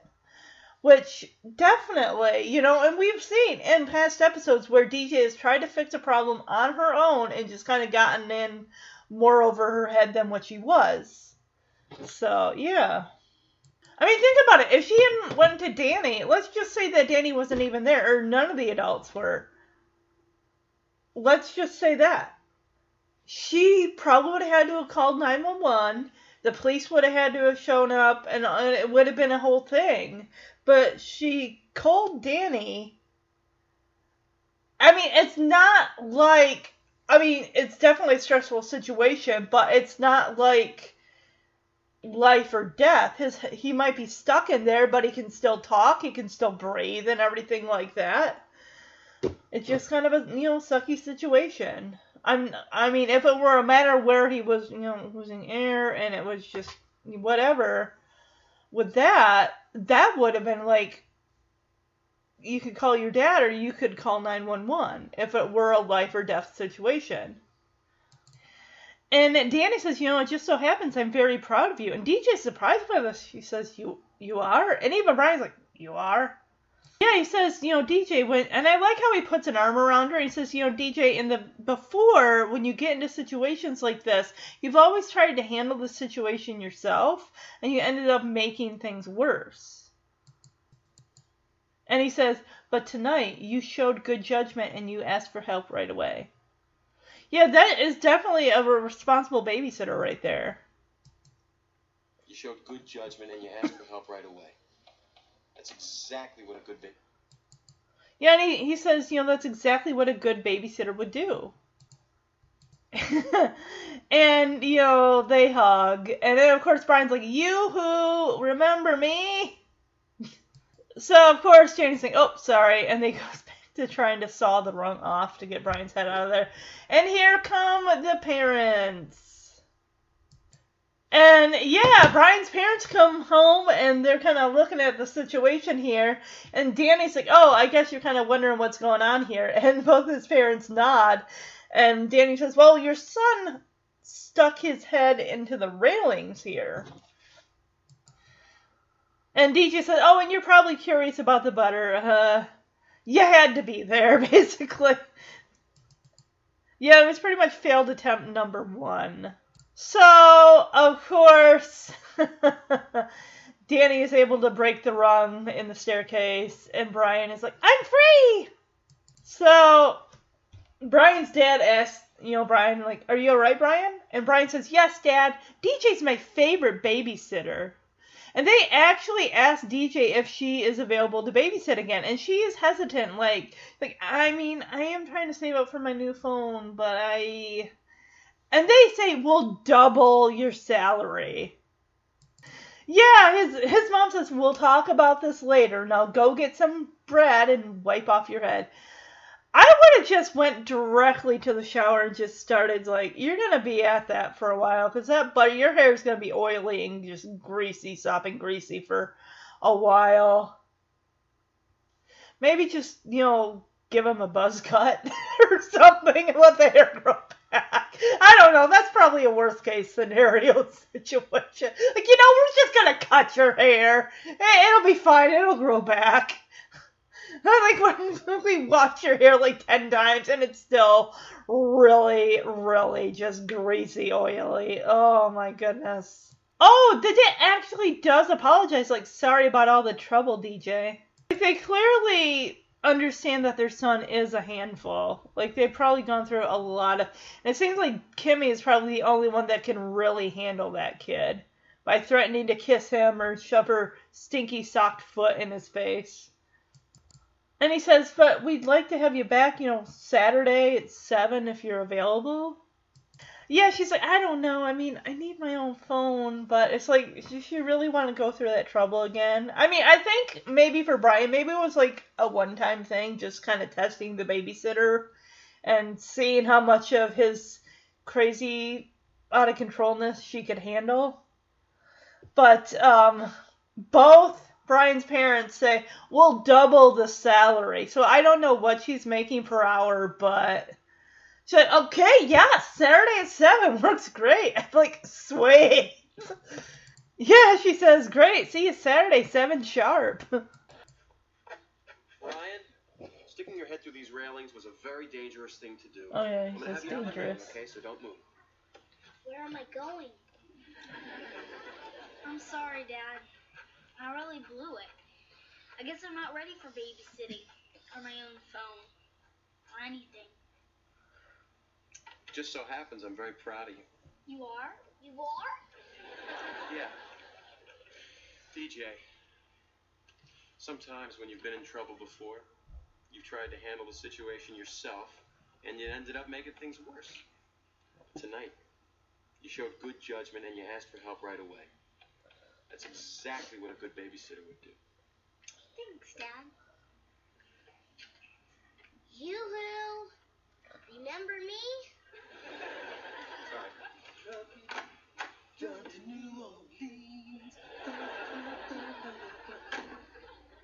Guess you're wondering what's going on here, huh? Well, your son stuck his head into the railings here. But hey, I'm gonna have him out in just a second. Everything's fine. And you're probably curious about the butter. Well, you had to be there. Okay, there we go. I'm free. Ryan, you all right? Yes, Dad. DJ's my favorite babysitter. We'll talk about this later. Now, go get some bread and wipe off your head. Yeah, that lady's wearing a wig. She must be. Sorry about all the trouble, DJ. But we'd like to have you back Saturday at 7 if you're available. Well, I don't know. I need the money for my phone, but... We'll double the salary. Great, see you Saturday, 7 sharp. Oh, thank you. So we're in the bedroom, and DJ gets a call on the lip phone, and she's hello, and Danny's like, "Hey, Deej," and she says, "Dad, where are you?" And he pops in the doorway like, "I'm right here, Deej." And she asks, like, "Well, how can you be calling me on the same line?" And I love the way how he says, "Maybe because I just called you on your very own phone number." And she's like, "Ah!" She's so excited. And she, like, jumps off the bed and hugs him. Says, "Oh, I got a phone. Oh, thank you, Dad." And she's like, "Oh, you're the greatest. What's my new number?" And the new number is 555-8722.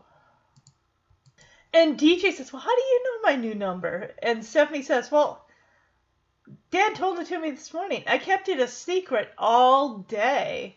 She says, "I'm exhausted." And Danny says, coming over to the little table, says, "Remember, you can have the phone as long as you can pay for it." And he also does bring up the fact that I don't want this babysitting to take away from your schoolwork. Well, I'm just thinking, I mean, depending on who she's going to be babysitting, whether it's just Brian or maybe she'll add some other charges. But I don't see why she couldn't, like, maybe after the kid has gone to bed and she's waiting for the parents to get home, she could probably even be working on her schoolwork, you know, at the place that she's babysitting at. I mean, yeah. And Danny says, so he sits down on the chair. "Ah, your own phone. My little girl is growing up." And Danny says, "You know, one day that phone's going to ring, and it's going to be a boy calling." Danny says, "Well, with any luck, it will be a dentist boy or a doctor boy." Well, I mean, first, it's a firefighter. Tommy Sr.'s a firefighter. And then, of course, Steve, the doctor, podiatrist. And he says... One day that boy's gonna come to me and say, "Mr. Tanner, sir, you have the most beautiful, most wonderful daughter in the whole world." He says, "You must be one heck of a dad." And DJ says, "Dad, sometimes you're so corny, but you are one heck of a dad." And she hugs him and then, "Oh, my first phone call." Her phone starts to ring. And DJ's confused, like, "But who has my number?" DJ puts the phone up and listens and puts it out. "It's for you." And DJ says, Stephanie says, "Thank you." Takes the phone and says, "Wait a minute. You said you kept this a secret all day." And Stephanie says, "Yeah, I did. From you." Yeah, so yeah, Stephanie figures, hey, this is the own phone line, so I can use it too. Well then, Steph, you better help DJ pay that monthly bill. He's like, hey, Walter, yeah, you can reach me here day or night. Oh my goodness. And she's like reclining against Stephanie, or Stephanie's reclining against DJ's bed, like, so, how did school go today? Steph, you would know, don't you have a class with, you have all your classes with Walter, because you're in elementary school. You see DJ go over to the phone and practically rip it out of Stephanie's hand, like, no. Wouldn't it be funny if DJ started charging Stephanie, like, for every phone call you get on my phone, you gotta pay the phone tax, which will go to my bill. Oh my gosh, that would be interesting. Like, yeah, you can get a phone call, but you gotta pay for that phone call. Hello? Hello? Dad, where are you? I'm right here, Deej. How can you be calling me on the same line? Maybe because I just called you on your very own phone number. Thank you, Dad. You're the greatest. What's my new number? 5558722. How do you know my number? Dad told me this morning. I kept it a secret all day. I'm exhausted. Now remember our deal. You can have the phone as long as you can pay for it. But I don't want this babysitting to take away from your schoolwork. No problem. Your own phone. My little girl is growing up. You know, one day that phone's gonna ring. It's gonna be a boy calling. With any luck, it'll be a dentist boy or a doctor boy. And one day that boy's gonna come to me. He's gonna say, Mr. Tanner, sir, you have the most beautiful, most wonderful daughter in the whole world. You must be one heck of a dad. Dad, sometimes you're so corny. But you are one heck of a dad. My first phone call. But who has my number? Hello? It's for you. Thank you. I thought you kept my number a secret. I did. From you. Hello? Hi, Walter. Yeah, you can reach me here day or night. So that was the episode. I hope you enjoyed it. So best outfit, like I said, I want to give it to Kimmy. I really liked her blue. It was like a striped blue with like kind of a reddish, pinkish hue. And then the blue long sleeve shirt underneath. I liked that, definitely, being, of, the times and everything. But I really, out of all the, I just thought that was the best outfit of the episode. I would say worst outfit is the very last scene with DJ. She's wearing this yellow shirt with this black long sleeve like sweater over it. And it's got like some weird like little specks of multicolored on it. And it was not flattering at all. So, Tanner teachable moment for this episode. For Jesse and Becky, like I said, compromising goes a long way to solving issues in a relationship. Just listen to the other person's side and just kind of figure there's got to be a way that you both can be happy with a situation. Like, okay, I know you're not happy about this now, but what if we do this time, and then next time we'll do what you want, or however, something to that effect. As far as with DJ and whatnot, with the babysitting, she did the right thing. If you are babysitting and usually parents leave the numbers that are important, emergency numbers. Take advantage of that. You're not going to get into trouble. I'm sure the parent would rather you get a hold of them if there's a situation going on than trying to solve it yourself. Or if you absolutely don't have to involve calling 911, like you can get a hold of the parents or someone very close by, an adult. If a situation is too much for you to handle, you're not going to get in trouble. Just get an adult. to kind of step in and kind of help you out. You know, they're not going to say, I don't want you watching my children anymore because of this. Things happen with kids. It's just accidents happen, things happen. And like I said, an adult would rather you probably get a hold of them instead of trying to solve the issue yourself. If it is a dire emergency, you can't get a hold of someone, and it is almost just about a matter of life and death, call 911 if it is a major emergency, and they will help you out. You know what? I know I said I'm going to do the Cousins double feature for December, but I'm like, you know what? It's December. I kind of want to change things up. I know. I said I was going to do just one of the guys and the Kissing Cousins episode. I'm like, no, it's the end of the year. It's December. I think I want to do a little tag team of Full House and Fuller House. So I think what I want to do is Season 7, Episode 24, so the Season 7 finale, almost could have been the series finale, A House Divided. A rich man who used to live in the Tanner house makes Danny a handsome offer to buy it back. The rest of the family is excited about moving on to new and bigger places, but Michelle tries to stop the sale so the family won't split up. So I think I'm going to do that one instead. And then in Fuller House, I think I'm going to cover Season 1, Episode 2, Moving Day. When the big day comes for Stephanie and Kimmy to join the Fuller House, Jackson feels outnumbered and takes drastic action. So, yeah.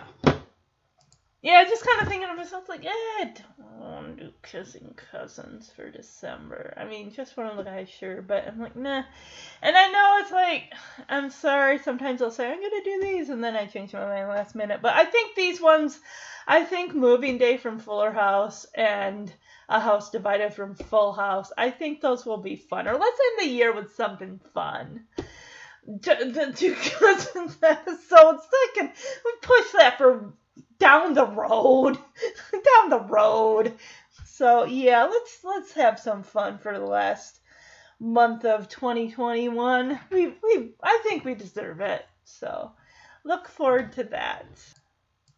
All right, I want to do this since Jesse left a me voicemail or answering machine message to Becky. I want to play this from This Is Us, this scene, and then we'll play Beth's reaction to Randall's voicemail. The word hell does get dropped, but no other words other than that. So, just forewarned.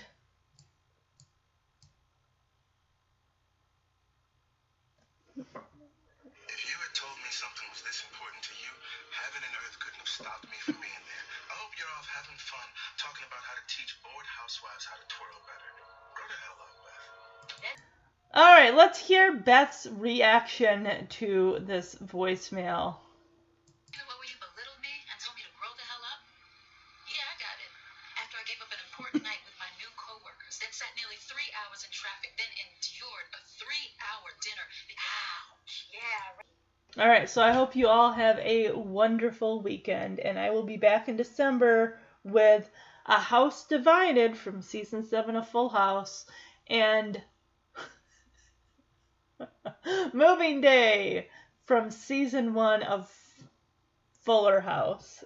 So look forward to Moving Day the week of Christmas, and then Season 7's Fuller House, A House Divided, will go up on December 10th.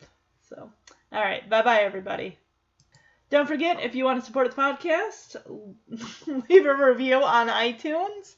Also, you can email the podcast at omhcfhfhpodcast@gmail.com. All right. Have a great weekend, everyone. Bye-bye.